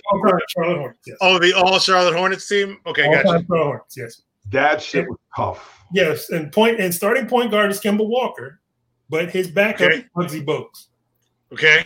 And so I can see this. So we played, and it was rough. It was rough going. We got handled by the Bulls. Yeah. That was part of the issue is like Kemba Walker is a really good player that I think people think of as a better player because when free agency came around for him, he was like the top player in it. Like it wasn't like, oh my God, free agency is so good, and you get Kemba Walker. It was like, oh my God, free agency's happened. Well, here's Kemba Walker. Right. And he wasn't a bad dude, but it's like, oh, this is the year that happened. I got it. I got it. Right. You know? Somebody overpaid. Got it. Okay. Right. Got it. Right. Muggsy Bogues was like, oh shit, Muggsy Bogues, he's in Space Jam, right? Like, so that's true. Muggsy Bogues, a lot of his popularity. If Muggsy Bogues was a foot taller, we wouldn't be talking about him at all. That's true. You know? That's true. Yeah, but he has an A+ in steals. Yes. And because he can literally get under the dribble. Yes. Yes. That's the thing. Yes. But, and he played, Muggsy Bogues was 5'3", but he also played in an era where a 7-foot player wasn't a skilled player, right? A dude was 7 feet tall because they thought he'd be a shot blocker, but he wasn't a ball handler. And Muggsy Bogues absolutely would take advantage of that situation because now this dude's massive and he can't move. That's my ball now, right? Yeah. But a 6'3" player would punish him. Let's see, but then we got to talk about Spud Webb. Yeah. And an inch taller. And was he on the? Did somebody play with the Hawks? Was he in the All Hawks team? I don't even. We didn't fuck with the Hawks. I haven't even looked there, Drew. But if we're talking about how great Muggsy Bogues was, why don't we talk about how great Spud Webb is? Because their career trajectory was minus a slam dunk championship. What else? What did Muggsy Bogues do? This is why we don't talk about them. They didn't do much. They just one of them was in Space Jam, man. The other one is slam dunk contest, wasn't it? Right. I mean, Muggsy Bogues didn't. He won a slam dunk contest, and basketball games aren't slam dunk contests. The guy scoring the points on that team was Dominique Wilkins. That's true. You're not going to not give Dominique the ball. Why? Because there's a dude 5'7" on the team. I'm sorry, you get the ball to Dominique Wilkins. I'm sure Spud Webb is a very nice real estate agent right now. Right? I'm sure he is. Buy a house from the motherfucker. I bet it's a lovely house. I bet it's a lovely duplex. Right? But we ain't got to be talking about his career like the dude got shortchanged and shit. No pun intended. He didn't. He played in the NBA with some great motherfuckers and he won slam dunk contest. And forever people keep talking about him by virtue of the fact that he was not tall. Right. That's how he's discussed. He's discussed by not being tall. He is not discussed as an all-time great player because he was not. So how tall was B.J. Armstrong? Because I felt like he was tall enough to not really be noteworthy, but at the same time, 5'10" or so. He was short-ish, but he wasn't abnormally short. Right. B.J. Armstrong was more likely about 6'2". I bet B.J. was 6'1", 6'2". I'm willing to bet. Because Spud and Muggsy were short people, period. Not short basketball players. Correct. Right. They were short. If you went to the bank, they were short at the bank. Right. Yeah. They got BJ. You go to an ice cream truck. They're short at the ice cream truck. Yeah. They're reaching up. They got BJ too. So that's normal-ish. Yeah. That's point guard height. B.J. Armstrong's point guard height. B.J. Armstrong's issue, the 90s Bulls had the problem of the triangle offense, which had people kind of in a way doing what is currently now considered positionless basketball. The point guard for the Bulls didn't do what a point guard does. Traditionally, right? If you're the point guard for the Bulls, they're gonna inbound the ball to you. You're gonna bring it up, and then you're gonna pass it to Scottie Pippen, and then who knows what the fuck happens, right? You aren't gonna be dribbling through people. You're not gonna do that Kyrie Irving shit. There's none of that on the 90s Bulls. So whatever B.J. Armstrong's skill set was in college, more than likely the reason he's a Bull is he could shoot. He was younger than John Paxson and could shoot it. He's not gonna be just breaking people down and breaking ankles and crossing cats over. That wasn't a thing that would have worked back then because that was Michael Jordan would have said, "You're doing a thing that makes me now look bad." Stop doing that. Now give me the damn ball. Give me the ball, please. Yeah. Yeah. Stop doing that. Oh man. All right, so Troy, move us along. What we on to next? No, what we gonna touch on? Like I said, it's an undercurrent, right? We're gonna talk on these protest shits. We're gonna talk on this unrest shit. Oh, the protest shits. That did happen. Yes, that did happen. Yes. We're gonna talk on this because in the middle of a pandemic, brother got his neck nail torn and on camera. And a chick got shot while she was sleeping. Yeah, and Breonna Taylor got shot. And I think they still haven't arrested them dudes. Oh, not at all. The city of Louisville is doing everything the city of Louisville passed a Breonna's law, which outlawed knock down no knock warrants. No knock warrant. But they have not arrested. Right. And have not fired the officers responsible. So, and just real quick, just to summarize, Breonna Taylor was what is she was like an EMT worker or something like that. I can't remember. And she was at home sleeping like you do. Cops were issued a no-knock warrant for her house. They came in, didn't announce themselves. Her boyfriend, let a couple off on him. Thought that there were intruders, burglars, and opened fire. Police returned an excessive amount of fire and ended up killing Breonna Taylor. But then to make it worse, it turns out the address was wrong. The address was wrong. They were serving the warrant at the wrong house. Yes. You know that shit too. It's like when I'm looking at an address for something like on Google Maps and shit, and I do the Street View, and Street View's like, "This is the address you're looking at." I'm like, "No, that's a tree at the park. Yeah, that's not the address." Wait, whoa, that can't be right. You know, I imagine this is how that shit happens. Like. These dudes ain't even gonna try to put eyes on to make sure it's the right address. No, they're just like, look, Google told me that's the address. Write that shit down. Yeah, but also the fact that the guy they were actually they were looking for, they had in custody. Oh, I missed that part. Yes, they had him in custody, but they were like, "Yo, we're gonna do." Apparently, this is a left hand, right hand thing, where time to roll. Oh, we're gonna roll on this cat. And the other hand is like, yeah, we got his ass in the paddy wagon already. So, but they didn't talk, and that's what that was. So, the point being that we've had a lot. We've had demonstrations, we had protests, we had one day of an uprising, and there's been a lot of discussion, a lot of dialogue, and a lot of brands. And organizations coming out saying Black Lives Matter. I have a lot of thoughts. I have a lot of things. But I remember I was 15 years old in LA when they came out and they're like, "No, you watched this black dude get his ass whooped for basically the last 4 or 5 months. You watched him get his ass whooped, grainy black and white camera footage. But the guys who did it, they're cops, so it's fine." And I remember being pulled out of school. I remember smelling smoke. And I remember all of the, being angry as shit. And knowing that from where I grew up and where I was hearing where LAPD was set up, because LAPD was set up so that you could fuck up your hood all you wanted, but they would not let you leave it. It was the Freddie Gray shit. They would not let you leave.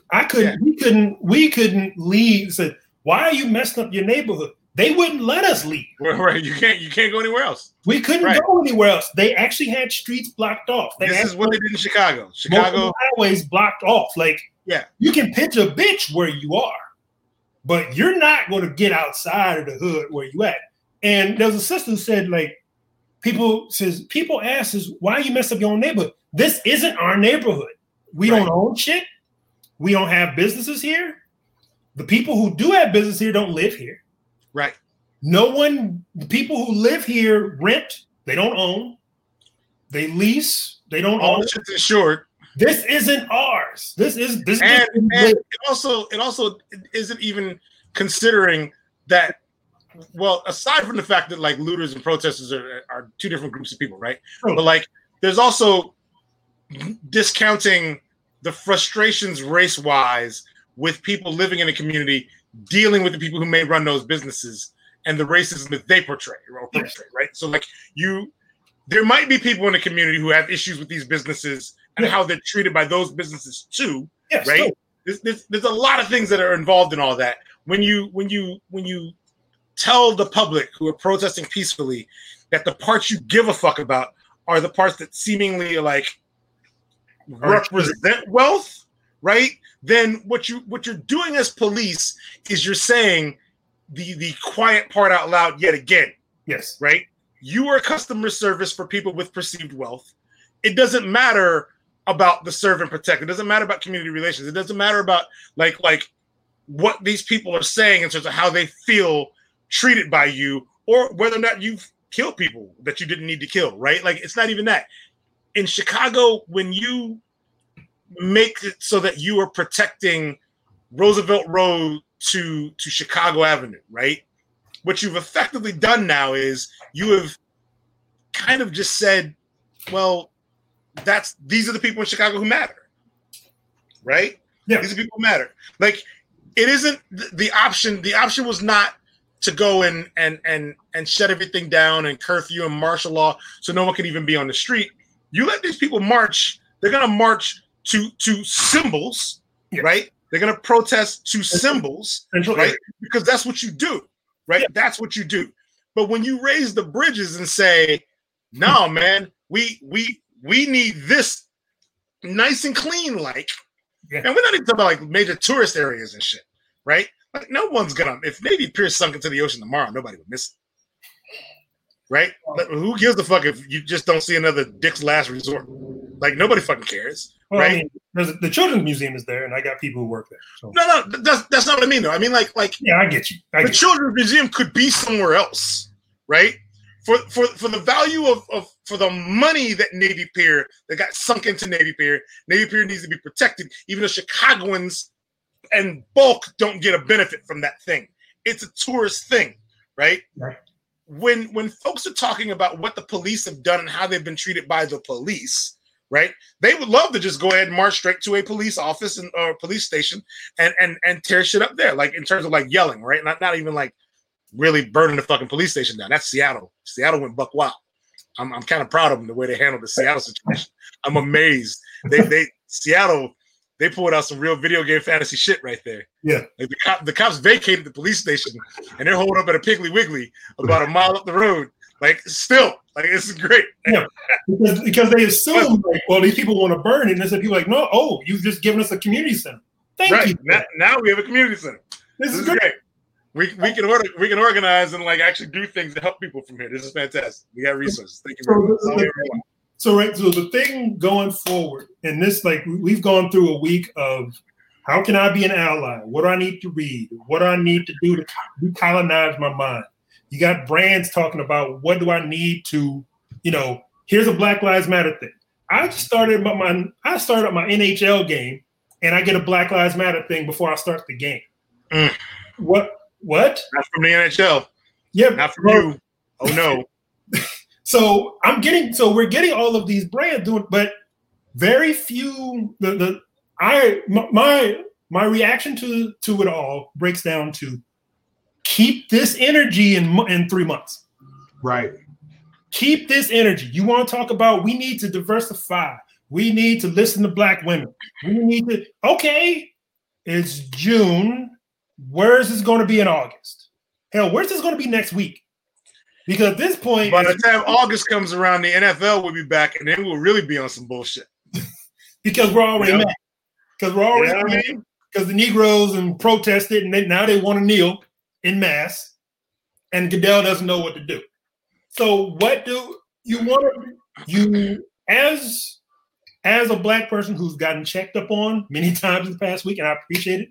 I am not okay. I'm stressed. The fact that I have the pandemic trying to kill me and I have the police trying to kill me. So that's a thing. I just want to be able to say action happened, good action occurred, right? Good things happened. You made some substantive changes. I don't want you telling me, yes, Black Lives Matter.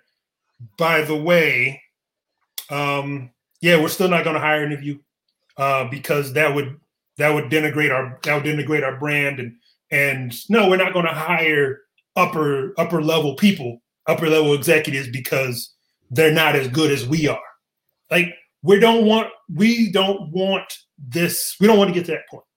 So my thing has always been, you talking good shit, or and the thing.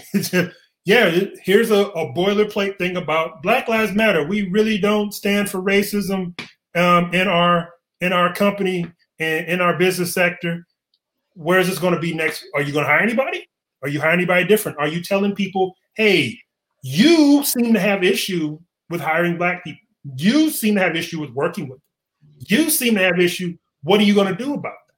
So having the substantive action is what I want to get to, but we have a long way to go because there's so much against that, because power sees nothing without a demand. People who, news media, the police departments will yield nothing.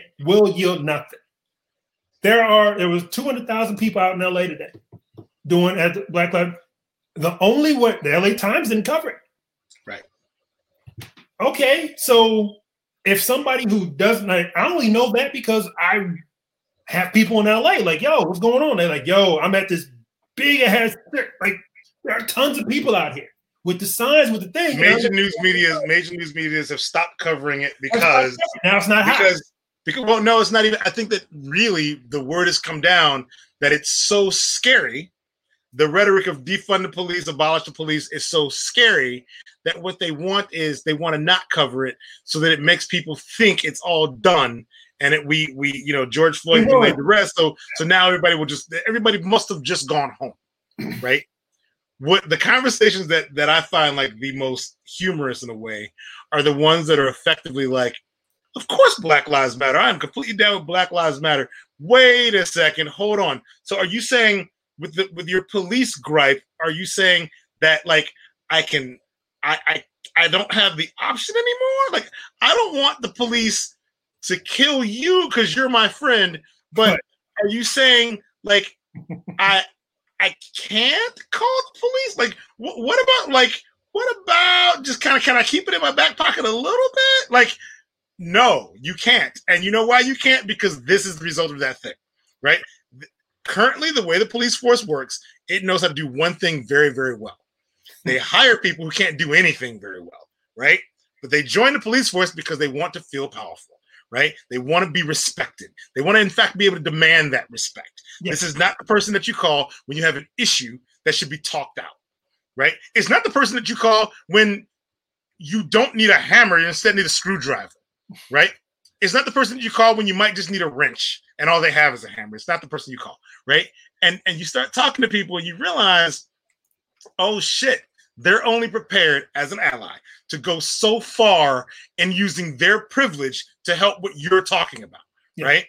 It isn't that they don't want to use their privilege. They do want to use their privilege, but what they really want is to issue a strongly worded letter, and they hope that their letter will be worded with just enough passion that the police will just stop doing what they're doing because they wrote this letter on your behalf, right? Please keep writing letters, but understand that unless you understand that a lot of times that shit's being done to protect you from a situation that is not endangering you, right? There's no reason for them to stop doing that thing, right?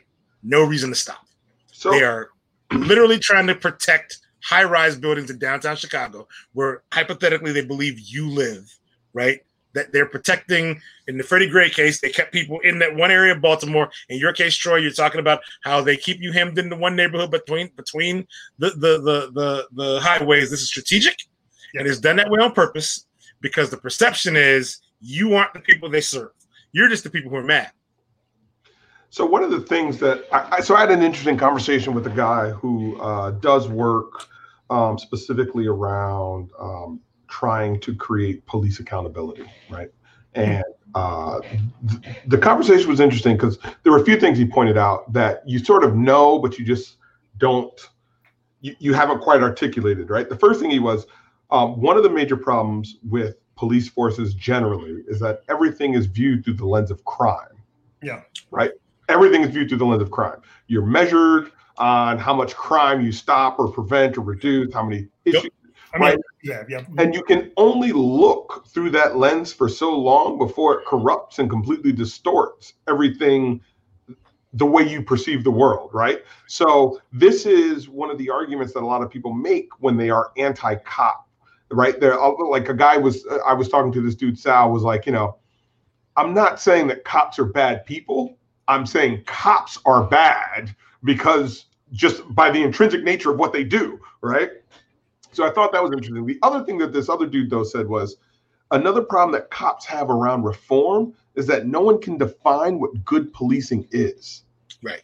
We know what a bad cop is. You've had it. Right? You've had good policing for so little of time that at this point you can't. How do you get back to a thing none of these people have ever experienced? Right. But everything is defined as we define bad and then just presume that the opposite of that is good, right? So it's like, well, he hasn't beaten anyone, right? That guy didn't kill anyone. He must be a good cop. Right. So it's like, how do we define and measure when a cop is a good cop, and what are the things that makes them good so that we can replicate that other places? They don't have a definition for that. Yeah. I had a cop in my shop one day, and we were just talking about some neighborhood bullshit going on, and like how we were kind of like, in a way, we were verbally following the timeline of when the bullshit started, how long it was starting. We could even predict when it was going to end, right? And we were having this conversation, and this guy said to me, he goes, we really could, I could solve this whole situation if I were only allowed to violate somebody's civil rights. And he said it with a straight face. And I looked at him and I was like, wait, what? He goes, yeah. Like he says, 10 years ago, we know who the problem 5 people are. We would have rolled up and just, had a conversation with them in the sort of way that they would have stopped what they were doing after that conversation. But it would have been a complete violation of their civil rights. But it would have solved the problem. And I was like, well, all right then. I also understood that, one, he knows he can't do that now, but he also sees that as a hindrance to his job. Yeah. Right? Like, he's not doing that thing, but because he can't do that thing, his job is now harder. Right? My problem is, man, how sure are you that you even have the right dude? Like, what is the difference between that dude and me when you get tired of what you can't do on your job? Right? Yep. Yeah, I'm trying to tell you. And let me tell you, can I tell a story for a second? No, speak on it. So when I was young, I had gotten arrested I was accused of stealing a sofa from work, right? Now, I'm not going to lie. You should have told me to go get some ice before you. Hold up. Wait, was it made of chocolate? Like, was it made of ribs? Well, hang on. But like a whole ass sofa. Wait. I'm trying to be honest, right? So I worked at a warehouse, furniture warehouse, right? And I know that there were people stealing shit out of the place, right? Because everybody who's ever worked in a warehouse knows somebody stole something. Right. Like, so, this isn't what I was arrested for, but like, I remember asking my manager for his discount so I could get my mother a kitchen set. Okay. Hey, can you buy this for me? I know you got like a 25% discount, man, and I'm trying to save a couple bucks. He's like, yeah, I got a better discount. Get that fucking truck. Get that truck. For your mom's, dog. She's about to just disappear from inventory. So I'm not gonna lie, I know there was some shit going on, right? But this couch shit was not on me, right? So I get picked up, right? And the cops were ready for some hardball shit, right? But then they meet me and they're like, oh, this kid is all right, right? Like, he never really been in trouble, right? He's cool. So, they're booking me, right? And they're like, listen, man, if you just plead guilty to this thing, you're a good kid, you ain't got no problems, right? Right. They're gonna knock it down to a misdemeanor. You're gonna do probation and you'll be out of here, right? Like, you fight this thing, you lose, you're looking at like 7 years, man. right? And I guarantee you, a judge is not going to give you time. You are working. You've never been in trouble before, right? So let's just do this, right? I'm alone. I don't have any parents. I don't have a lawyer. So I'm like, okay. That's the only word you need to know. Right. I'm like, let's do this. Let's do it. All right. So they're like, all right. So just tell us what happened. I haven't stolen the couch. So I'm like, well, what do you mean? What happened? Well, I mean, you got to allocute. So you got to tell us what went down. So I was like, oh, all right. Some guy called me on the phone and said that he would give me $500 if I gave him a special couch. And he gave me the model number. So I had someone pull the couch. And then when he came, I loaded it up on the truck. And then I was supposed to meet him in an alley later over by Brandywine Diner so that I could get my money and we would do the exchange and we would set up another purchase. But he never showed up. And this cop is like, you mean to tell me, wow, some dude called you out the blue. You loaded up a sofa. And then you were supposed to meet some dude in an alley that you've never met and he was going to give you $500? That's what happened? I'm like, yeah. He's like, all right, let me type it up. Okay, just sign that sheet right there, right? Like, he didn't give a shit, right? Like, he didn't care. He wasn't interested in justice. He just wanted to make sure that the lie you're telling that he told you to tell was like, it would hold up under one question. All right, cool. Let me type it up. These are the worst cops from season 1 of The Wire. These two old dudes in the basement. Right, but what that taught me was, right, like, it's a job for everybody, right? And like, I grew up on cop shows, right? So funny. I was telling my wife when I was a kid, I wanted to be a lawyer because I used to watch Matlock all the time. Yeah, I wanted to be a lawyer, right? And then I found out 96% of cases, the plaintiff is found guilty, or the prosecution wins, right? It's like an overwhelming majority of people that are prosecuted are guilty. In my mind, there is a whole sea of people that are wrongly convicted, and people like Matlock got to go and solve the day. So when I found that out, I got deflated. Then I wanted to be a cop because, you know, you're watching cop shows all day. And it wasn't until the LA riots, actually, that I was like, maybe the cop thing really isn't the thing. But you I don't know about for you guys, but a whole bunch of things just happened there. Why didn't hear any of that shit? Oh, you're frozen. Oh, there you go. It was frozen. Okay. Probably Wi-Fi. But like, you know, you have this perception of what cops do and like how they work. But in the real life, now that I'm older, it's like, it's just a job like everyone else. And everyone has been in a job where they know there's a bunch of shitty people at their job, but they still work there. And that permeates every industry, right? Every field. Right. So if you got 60% of people that are shitty at your job, there's 60% of cops that are shitty at their job. There's 60% of doctors that are shitty at their job. There's 60% of clerks at the county courthouse that are shitty at their job. And it's like some people just are trying to get home in time for dinner. But the thing is, though, is that because we expect cops to be the best of their field. Like, if 60% of pilots were shitty, that would be a problem, right? And they're just on autopilot. Well, you know, so Chris, I mean, Chris Rock had to think, says we need 100%, like, you know, a bad apple spoils the bunch. Oh, these are the best bad apple. But the thing is, though, is that you take the bad apple out.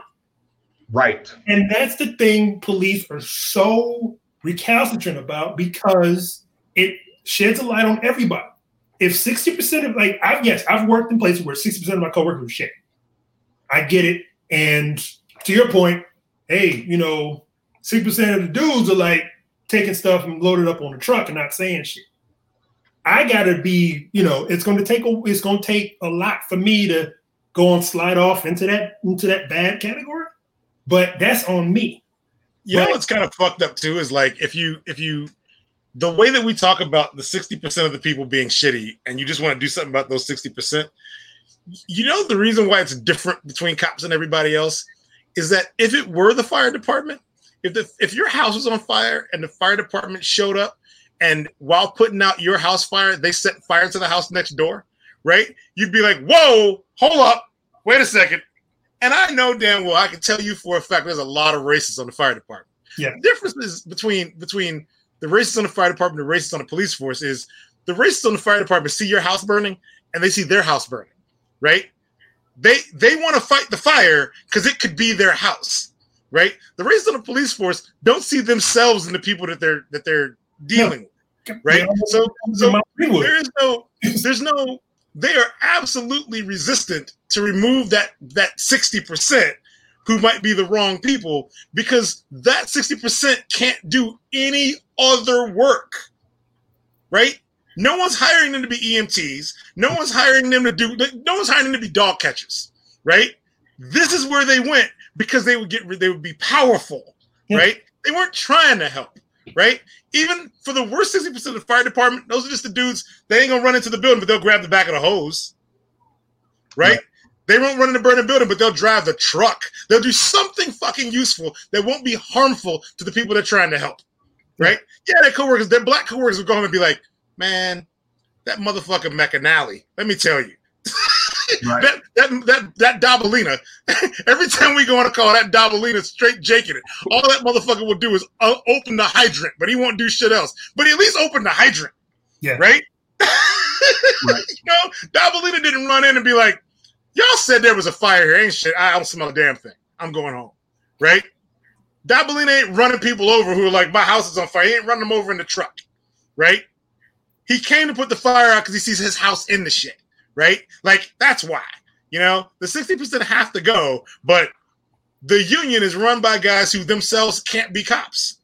Yo, did you see the FOP, the dude that won the FOP presidency? Like the motherfucker they said isn't fit to be a police officer. Right.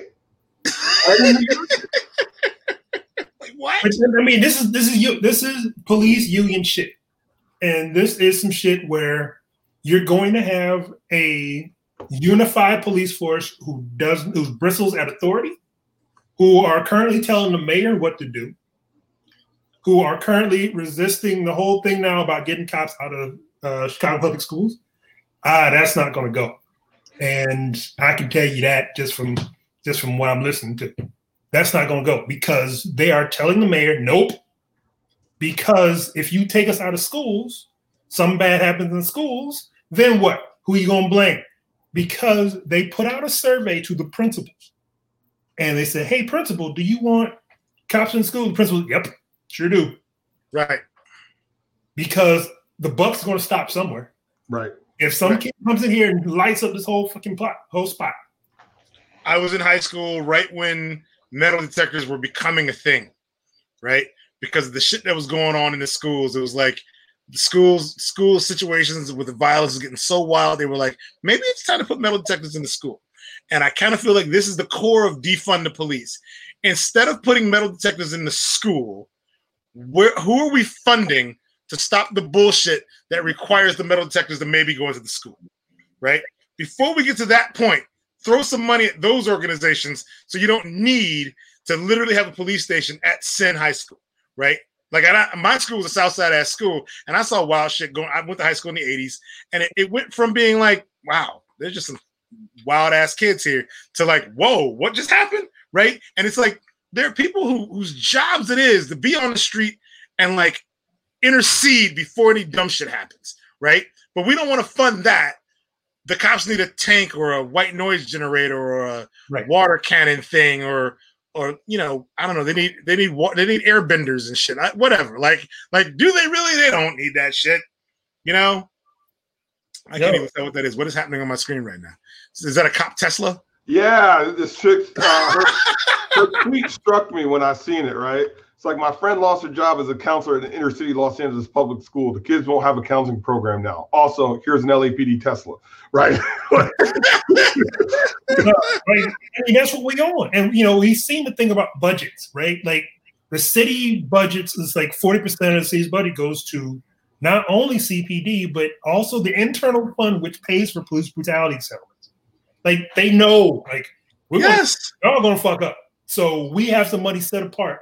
Meanwhile, Chicago Public Schools is in the hole, right? Like Department of Health and Human Services in the hole. Like all these city things are in the hole, have no money. Meanwhile, he's like, "Oh, we are getting." Think of jobs you've had. Think of jobs you've had where, like, if your company got sued, you could look dead in the face of the employee that keeps costing your job $1 million in lawsuits, right? Where you can look him right in the face and be like, "Man, how? What? How? How are you still here? What is that?" Right. So this is LA. This is Los Angeles, and this is a bar graph. This is a bar graph, and this blows my absolute mind. But I see it, right? So the thought is with the fund the police, abolish the police is, yeah, there's still, 911, awesome shit's happening. That's what they do. But guess what? When you don't call the police for if you actually did a budget and had counselors on staff and you had these services funded, you don't call 911 because there's a mentally impaired person yelling in the middle of the street. Right. Because the police are going to come and shoot that dude. That's what's going to happen. I've called the non-emergency number for things. I had the people at the non-emergency number tell me to call the emergency number. Right?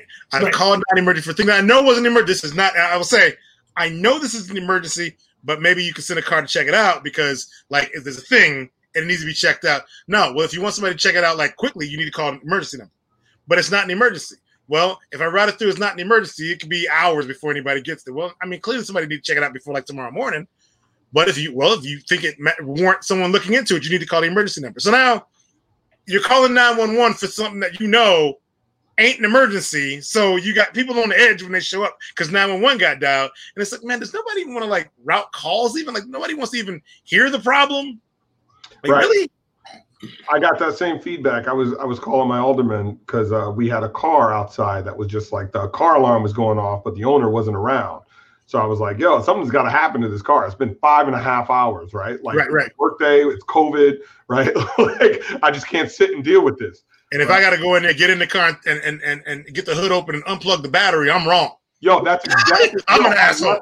Yo, I swear to God, that is the exact note I left. I left a note, was like, yo, I'm not trying to be, threatening or anything, but we got to work something out. If not, next time I'm going to break the window and unplug your battery. I'll help you replace the window, right? But I'm just not going to sit here. I'll throw $80 at your problem. Yeah, and I'll make it convenient for you where you're not going to do it again, right? Right.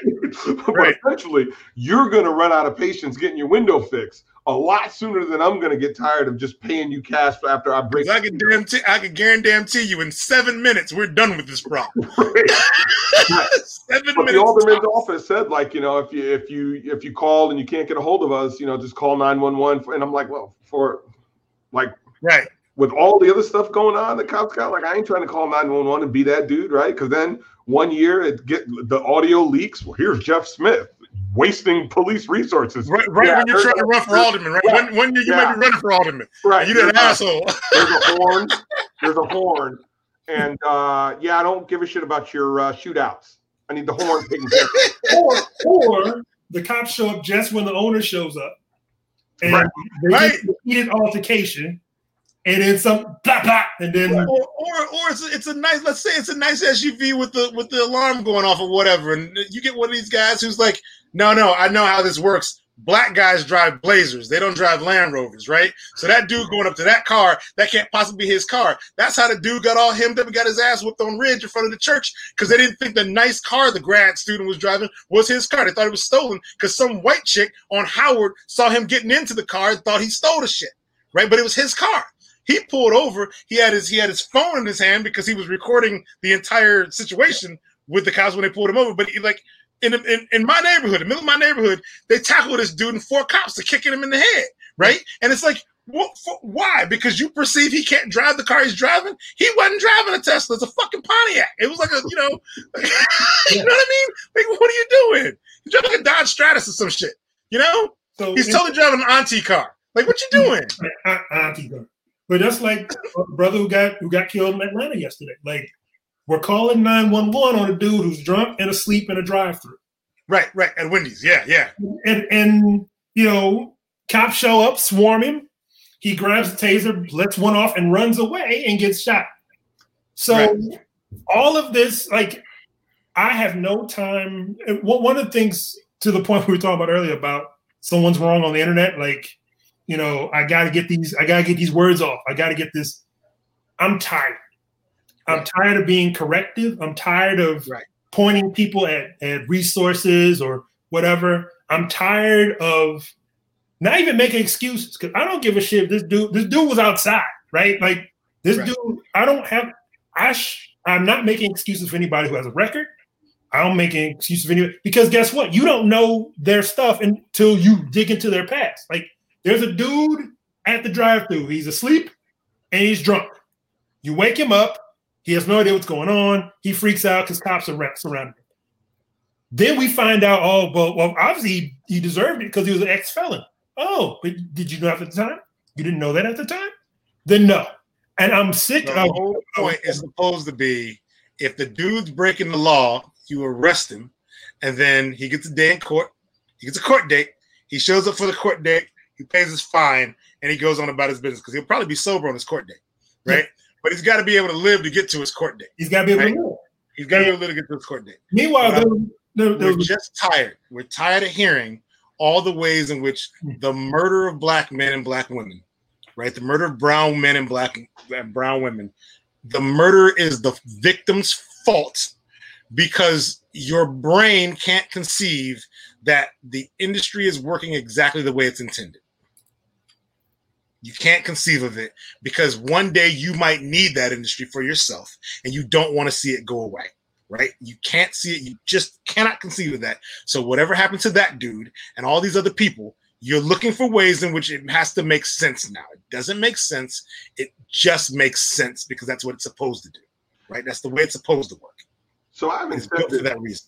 I haven't said this in a long time, but like I was really feeling Al Sharpton during his eulogy at George Floyd's funeral. And I don't know if y'all heard it.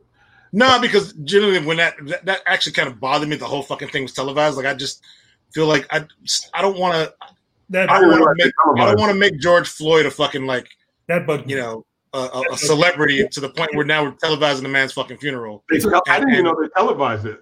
It's a martyr. Yeah, it's a martyrdom thing. Yeah, that's smart. Yeah, they totally. I hate that shit. So I heard it on. So I don't. NPR or whatever.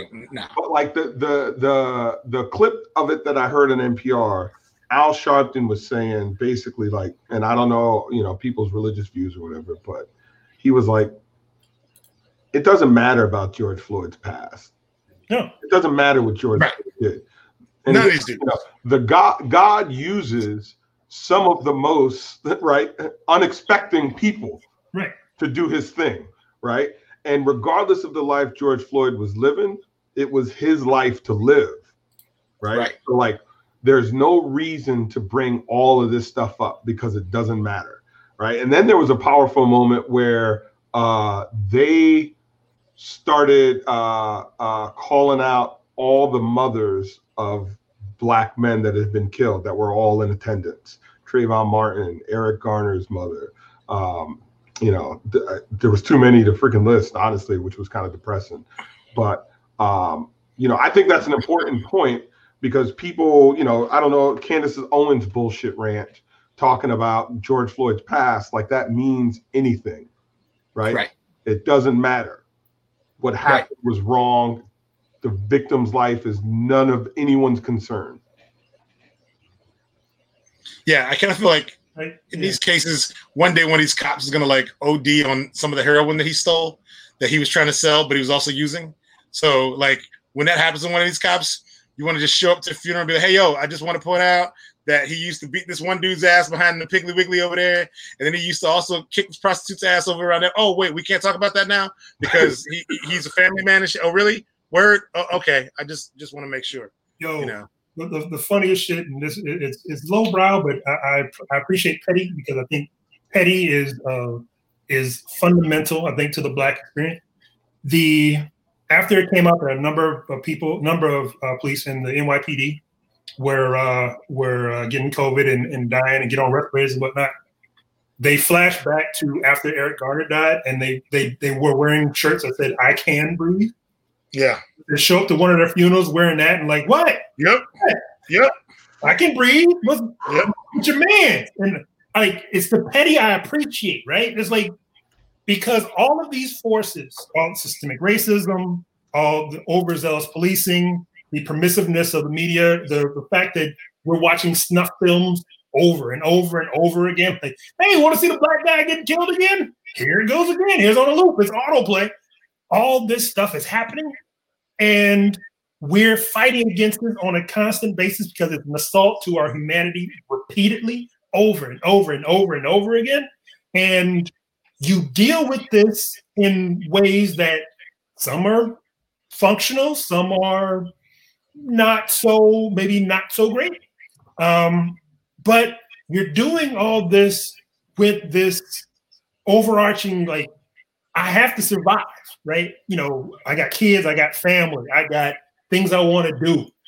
You're doing all this to try to make it, try to get to the next day, trying not to rage out, trying not to, look, I'm trying to help you be a better person, but guess what? I need to chill right now because you're the eighth person to ask me, how can I be a better ally? Like, Google that shit because people talk that. Right. Pay people to tell you this shit because guess what? There are also people who've written books. There's people who've wrote blog posts. There's people with the learned experience of being Black in America in the political climate of Reagan, of Bush, of Clinton, of the whole shit. Going back, we can go back to Carter, back to Nixon. We can go back to the 60s. We can go back to Kennedy and shit. We have all of these things that this learned history that you haven't learned, that you have no idea. But this is the shit, this is our currency. This is what we grew up on because our people told us this. Yeah, I remember being— while we were also going through it. Right. Like, you know, my mom can tell me, yeah, I remember segregated, like the same streets I could go visit, and the same streets we can go down. She's like, we couldn't go, I was growing up, we couldn't go down this street because this was the whites only spot. Like, this was 50 years ago. So now we're getting to this thing where, remember, 2000 was 20 years ago. I'm now working. There are people who are now getting out of college who weren't born in 2000, right? Like, okay, this is, you know, not to mention 92. Like, I was a teenager then, and now all of a sudden people are like, what was it like back then? Like, it wasn't really that long ago. Back then it was just yesterday. But I want to get my whole thing with this is trying to get through every day, knowing that these things are pressing on us, knowing that at any point some cat I can get swatted, some cat decides he doesn't like me, has the right address, and the SWAT team comes in. Like, I'm this close from being a hash. We all are, and that's wearing. And the whole the issue I have is so many people. When you come, because we're raw, right? We're being like very brutally honest. Like, I don't like the fact that an agent of the state can come and kill me and get away with it. I don't like the fact that and then when it happens, this is the thing that also this week where I was just completely checked out of the whole thing when it was like, let's just outlaw chokeholds. Yeah, but that dude was like, they're shooting people. Right. Right. And that's the thing. Chokeholds. Oh, okay. All right. And Troy, I think you hit on a big part of it too. It's outlaw catapults. Do it and get away with it, right? Doing it is bad enough. It's getting away with it. And I think that's the part that gets missed from people that aren't in the community, right? It's like, it's not, the frustration isn't just that these things are happening. It's that they're happening with impunity. The LA riots didn't start until after the acquittal. Yeah. Right. They let the justice system play out, and it failed. Right. It failed, and that's the frustration. That's the part that keeps coming up over and over again. It's not even so much of the act. The energy and the anger is boiling over because of the impunity in which this stuff continues to happen. Yes, there are a few bad apples, but if the system doesn't hold those bad apples accountable, then what the fuck is the point of the good ones? What's the point of the good ones? Because the whole thing is like, where it says, what do you call a neo-Nazi talking to a table of 10 people? 11 neo-Nazis. Like, that's what it comes down to.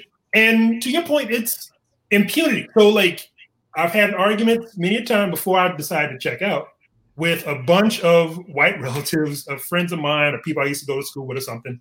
Like, you don't hear about the black dude who assaulted this white dude. You don't hear nothing about the white police officer that died because, okay, did the person who did this get caught? Yes. Okay. Are they going to have a trial? Wait, first of all, are they dead? Are they dead? Oh, they're not dead. Okay. Are they going to have a trial? Yes. Okay. If they're guilty, will they go to jail? Yes. Okay. What's your point? Right. What's the point? Cops can do things, and this is the fiction that we as a society, and this is we're talking about reform. This is how reform isn't going to work. Reform doesn't work this way, where you have for so long a system where if you do bad shit, as long as you're in this one particular job, if you do bad shit, you get away. You have no repercussions. No other job does that. Right. No other job has that where you get not even. It's literally a free get out of jail pass. Really, it's just like, oh, you killed a dude running away from you, but you're a cop, so never mind. All you have to say is that I feared for my life. But the dude was running away from me. I thought he was gonna go run and get a gun or something and come back because that's in his grandma's backyard. That is the essential thing, and that's the essential beef. People who get away and are getting pensions, people still getting their pension. Oh boy, like the dude who shot Mike Brown he had in 2 years he had another job as a police officer in another Missouri suburb, and is going to get a pension. These two, all right, Sam. These dudes are going to have, even if they found guilty, they're going to get a pension because police union. Right. This is the system. The system is shitty. The system is shitty for everybody except cops. So I understand cops about their paper. Like, yo, no, we don't want to reduce our budget. I get that because I've been in many corporate spots where they're like, well, we're gonna have to cut that department. I'm like, no, not my department. No. Mm-mm. That's the thing too about like the budget. Cutting the budget is like, you don't want to cut the budget. The budget has tanks and jetpacks in it. Fuck you. Like you don't need a submarine. Kiss my ass. Like, you know what I mean? Yeah. Like, get out of your car and walk around. It is the only ineffectual government organization that conservatives are all about pouring more money into. All about it. Right? Yeah. If this was a social program that had the success rate of the police departments, right? They'd be like, nah, this thing's those old people just can't eat. Those old people just can't eat. Right. That's what it would be. But because the people complaining about what happens in police departments and what police departments do, the conservatives don't want to do shit about that because we're the hordes coming over the hills that are going to rape their daughters. So like those police need to be there because it's also the ranks. The ranks are the people who, like, when we talk about white supremacy and white nationalism and these institutions, right? Someone's got to be the foot soldier for that thing, right?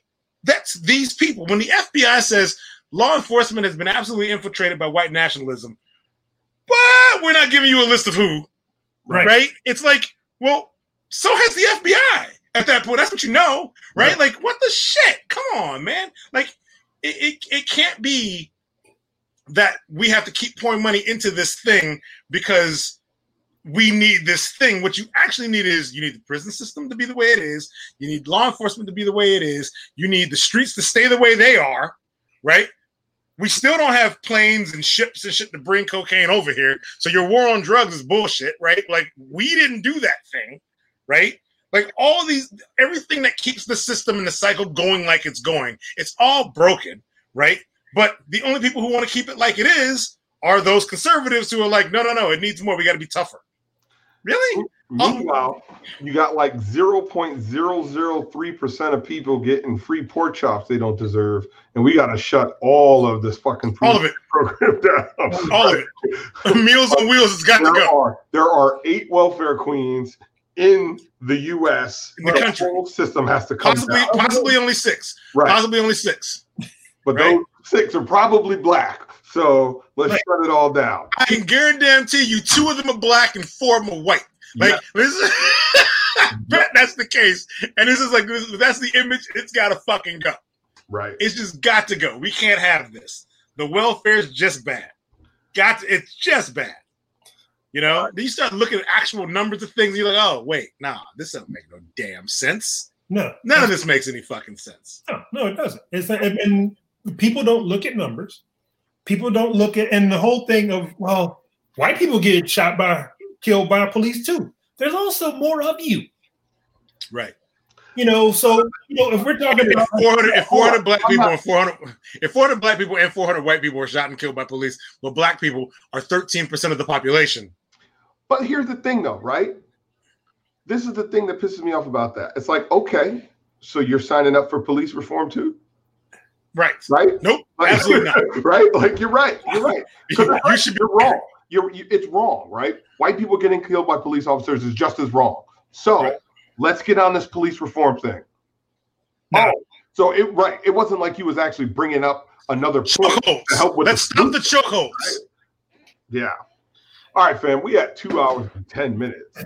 So we need to let's sail this ship into the dark starry night. Anybody got any last parting shots? Yeah, I got a parting shot. How the fuck is it? It's June 14th, and assholes already got fireworks going off and shit in the neighborhood. Wow. In my neighborhood. See, I want to call 311 right now. This is ridiculous. But you got to get stuck calling 911. Right. letting off shots and everything. It's like, and I know it's the Roman. I can't even see the Roman candles, but I can if I look up. I can totally see it, so I know it's happening in my alley. Right? It's in my alley. Wow. I can even guess which houses are doing it, but it's June 14th. What are you celebrating? Ain't nobody won nothing. According to Como, we run because there's police reform coming. So we COVID. Fuck reform. Right. We got a patio now. We got yeah. Well, that's good. I will say though, because I was talking to my wife today, and this is the thing that because this post shit is going to be weird. Talking about travel, talking about when do we kick it with people we like? You know what I'm saying? That's not on a conference. Like, when does that happen? Like, I don't know. Anywhere to meet people, we are staying distant. Bring the booze to me, and stay 8 feet. The rest of that we can miss. We can Zoom call. I can Zoom call the rest of the damn year. Like if I wasn't kicking it with you before COVID, you better schedule a Zoom call with me. And you might have to do it twice because I just, like I said yesterday, I discovered the other day I was trying to put this podcast on my Google Calendar, and I had it all wrong and shit. I was like, how the fuck does Google Calendar even work? Like, I haven't made an appointment since mid-March. I've got to relearn Google Calendar. I don't know how this works at all. This ain't right. Like, what? It's not an all. I know you can turn it from not an all-day meeting. How do you not have an all-day meeting? What is that? Oh shit! Now it's going. My podcast is going on for 3 days. No, that's not right. How do you fix that? Shit! I know I used to do this some kind of way. That's really wrapping it up. I just want to know because you guys are always doing good shit. What are y'all reading right now? Comics, like. So, all right. Anything, whatever. Like, what do you? Okay, well, comics wise, yeah, because basically for me, it's gonna be comics. Given that, like, I can't. Novel reading fell off for me, honestly, about 4 years ago when my commute got even shorter, and my brain needs a certain amount of time to engage in a book. So, like, I like novels. I just don't really do so much anymore. I started reading just today, as a matter of fact, The Inkle by Moebius and Jodorowsky. Because it's free on Amazon Prime Books. So I actually was like, well, you know what? Amazon Prime has been telling me I should read this forever. And I've read it before, like way back when, but it's always published in these different formats. I was like, what the hell? I'll put that on the Kindle. So I went ahead and did that. I also, I don't read a shit ton of manga, and the stuff that I do read, it's kind of like old school. There's a new manga out for a space cruiser Space Cruiser Yamato. Oh, okay. So there's 2 volumes of that. And I ordered both volumes just for my own personal collection, not even thinking I was ordering it for the shop. And somewhere in between volume 1 and volume 2, I decided to build a new manga section for the shop. And I ordered volume 2, but not volume 1. And volume 2 came in for the shop. And I was like, oh, now the shop needs volume 1, right? So, hot damn. So that's one. That's another one.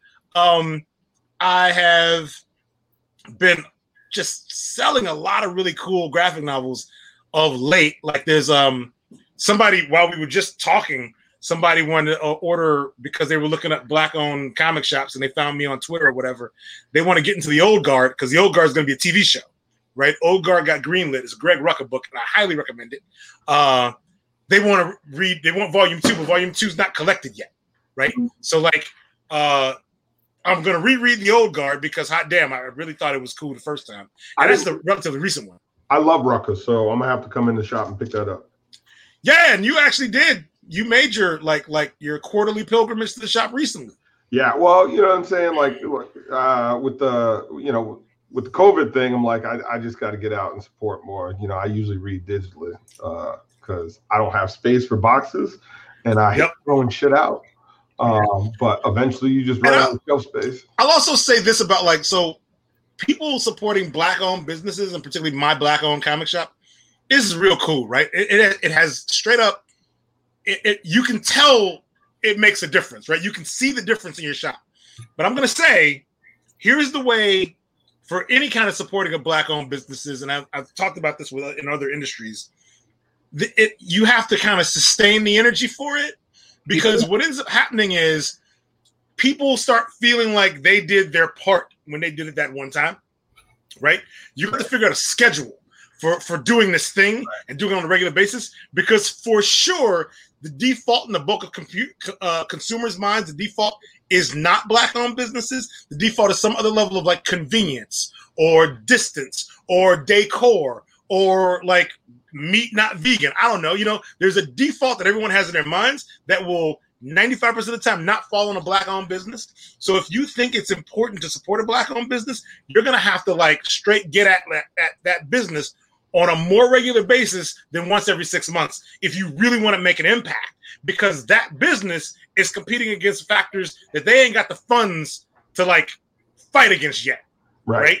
You know what I mean? Like, it's going to take some time for them to be able to really compete on that level, and a lot of the product is just as good, if not better. So if this is the thing that you really believe in, like if you, in my case, let's say, if you really are like, you know, I want to be at supporting Black-owned comic shop in Chicago, I'm going to order from Third Coast Comics. It might be that you might need to get back into collecting graphic novels the way you did back in the day. Figure out what your budget is for it, though, because it can't be $10 every 6 months and then you support it, because that's one walk-up customer. You haven't replaced anything or added anything. You supported that day, which will be felt because you supported that day. But the thing that Black-owned businesses need is sustained support, right? Ongoing support, which means we all got to change our habits of what we're doing, who we're doing it with, and when and where, you know? You know, it's funny that you say that, because that's exactly what I was feeling, you know. Like I said, I usually buy digitally, and just like you said, it's because of convenience, right? But, you know, with the pandemic and thinking about the things that we could lose. And you were cool buying digitally until Amazon fucked up the whole thing with Comixology and wasn't giving me my papers. So yeah, I was trying to buy digitally from you too. Yeah, you really were. But I remember. But that's why I was like, you know, I need to get a pull box with you, right? Like, so I'm going to get my subscription just to kind of force me back into the shop. And, you know, once you're there, you know, I'm always picking up other shit. Yep. In fact, I just finished Mr. Miracle. Good recommendation. I enjoyed it. I told you. I didn't know what I was getting into at first, so I was a little confused. But then when I got the vibe, I was like, okay, this shit is fun as hell. And I just started Event Leviathan, which, yo. I told you. Like, the problem always. Don't lay on books I recommend to people. So the problem with Superman is always, how do we just not have this dude come up and fuck everything up, right? So like this whole angle of like Clark Kent getting kidnapped, and then Clark Kent and Superman being like, you know what, I'm gonna just see where this thing goes, right? Like, you know, I can get out of it whenever, so let's just see where this thing goes. Yep. You know, people want to kidnap Clark, And then they're like, here, wear this kryptonite suit. And you're like, oh, shit. I didn't see that coming. Clark was like, oh, damn. What's together for that? Well, so good thing Batman's a friend of mine. Hope Lois Dear figures this Batman. out real quick. The last place I felt comfortable was at Chili's on Main Street. Yeah. So yeah, I just started reading that. And like I said, finished Mr. Miracle. I got a bunch of other books from you that I'm going to go to. Paper Girls. Waiting to pick that up. I read volume 1 a while ago digitally, and picked up volume 2 and 3. And then like novel reading, I'm not really reading much of any. I just started this book, Color of Law, which is like a book about just like, you know, how the legal system basically fucks Black America. Sure. So I'll probably be reading that for like 12 months. Yep. Yep. Right. Not having a commute fucks that up too. I'm in the same boat, right? Like that. I did 90% of my reading on my commute. On the train. Right. Yep. And now that don't exist, like, you know, when I've got a few minutes, I'm not about to get deep into legal law. I just need to see Batman. For me, it was a weird thing. When my train commute was like Evanston to Granville, I was reading all the time on my Kindle app, right? Right. Shorten that when that trip shortened by like one stop, it cut 10 minutes off the commute. One stop was 10 damn minutes, right? And suddenly I get on the train, I look up, it's time to get off the train. I can't read. I can't get into a book yet, right? It just can't be. I can't do it. So all right, then I got to figure something else out. I need people to take Alistair Reynolds books and make TV shows out of them now. I've become that guy because Alistair Reynolds is my favorite fucking like sci-fi writer, and he writes hard sci-fi, and he's written like 5 or 6 books in like the last like 10 years or whatever. And I know they're all good because I love this dude's work, and I need him to write a graphic novel or something so I can get back into his shit. Because now there's just so much competition for my eyeballs, you know. Right? Yeah. All right, Troy, send us out. What you reading? I mean, I'm just rereading Walter Mosley. Walter Mosley's shit is just it's always great. It's always well done, except his attempts at sci-fi are ham-fisted. But he has a couple of recurring characters which are great. Any of the Easy Rawlins books are great. He's now working on a series of books surrounding a PI in New York who's married, has some kids. He knows a lot of people. He's in the game. He's kind of a fixer, kind of making things happen for other people. He's regretting it now, so he's trying to go back and try to correct some of the things. I'm just rereading those things. And in the meantime, like I'm trying to write, I'm trying to create. I'm just trying to live in a headspace where I'm putting stuff down on paper or I'm typing or something just when I am not doing like the work, the 9-to-5 work. Because I can't do it both. I can't do, I used to bring my sketchbook with me at work just so I can like, I want to draw something, but I can't switch. I can't switch tracks that quickly.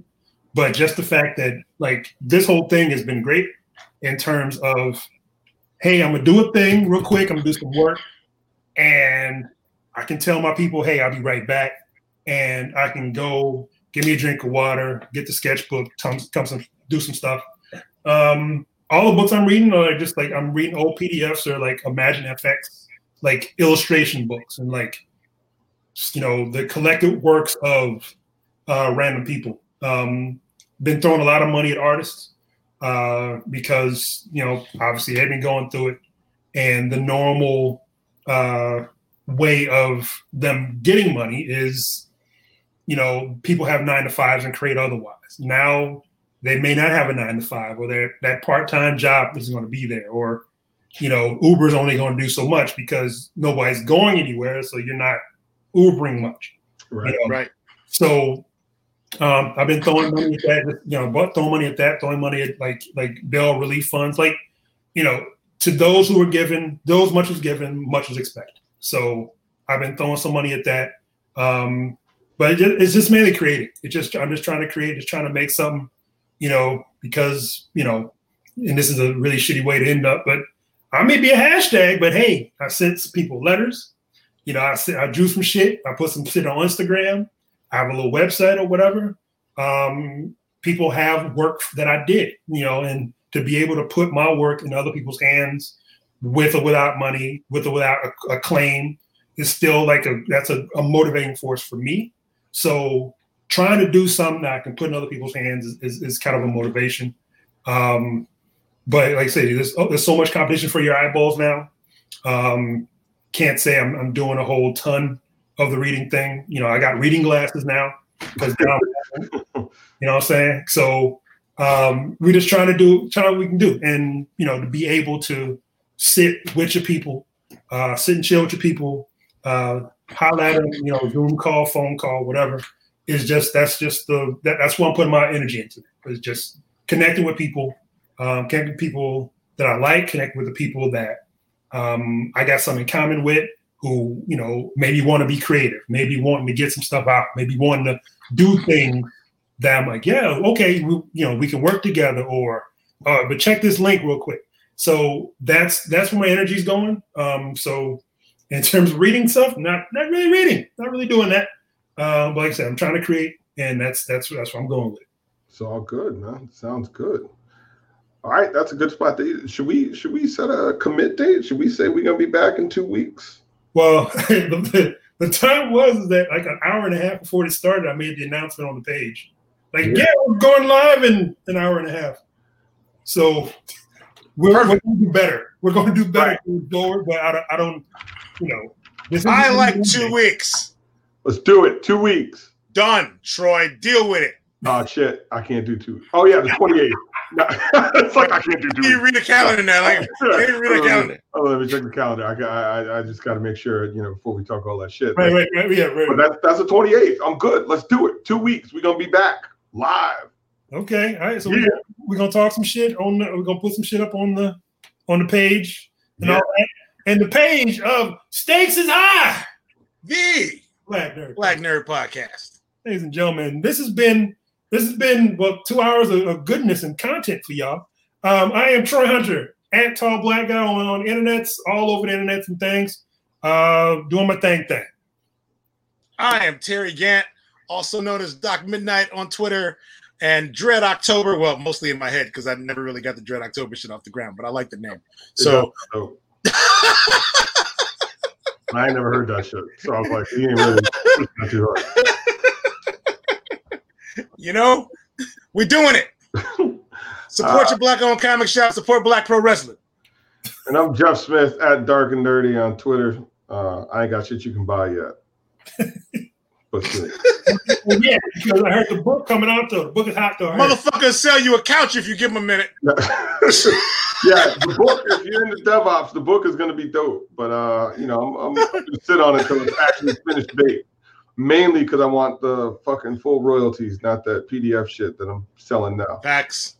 Word. Facts. So, get it. Promos will come in a couple weeks. All right. Thank y'all for coming. Thank y'all for listening. We'll be checking later. Peace.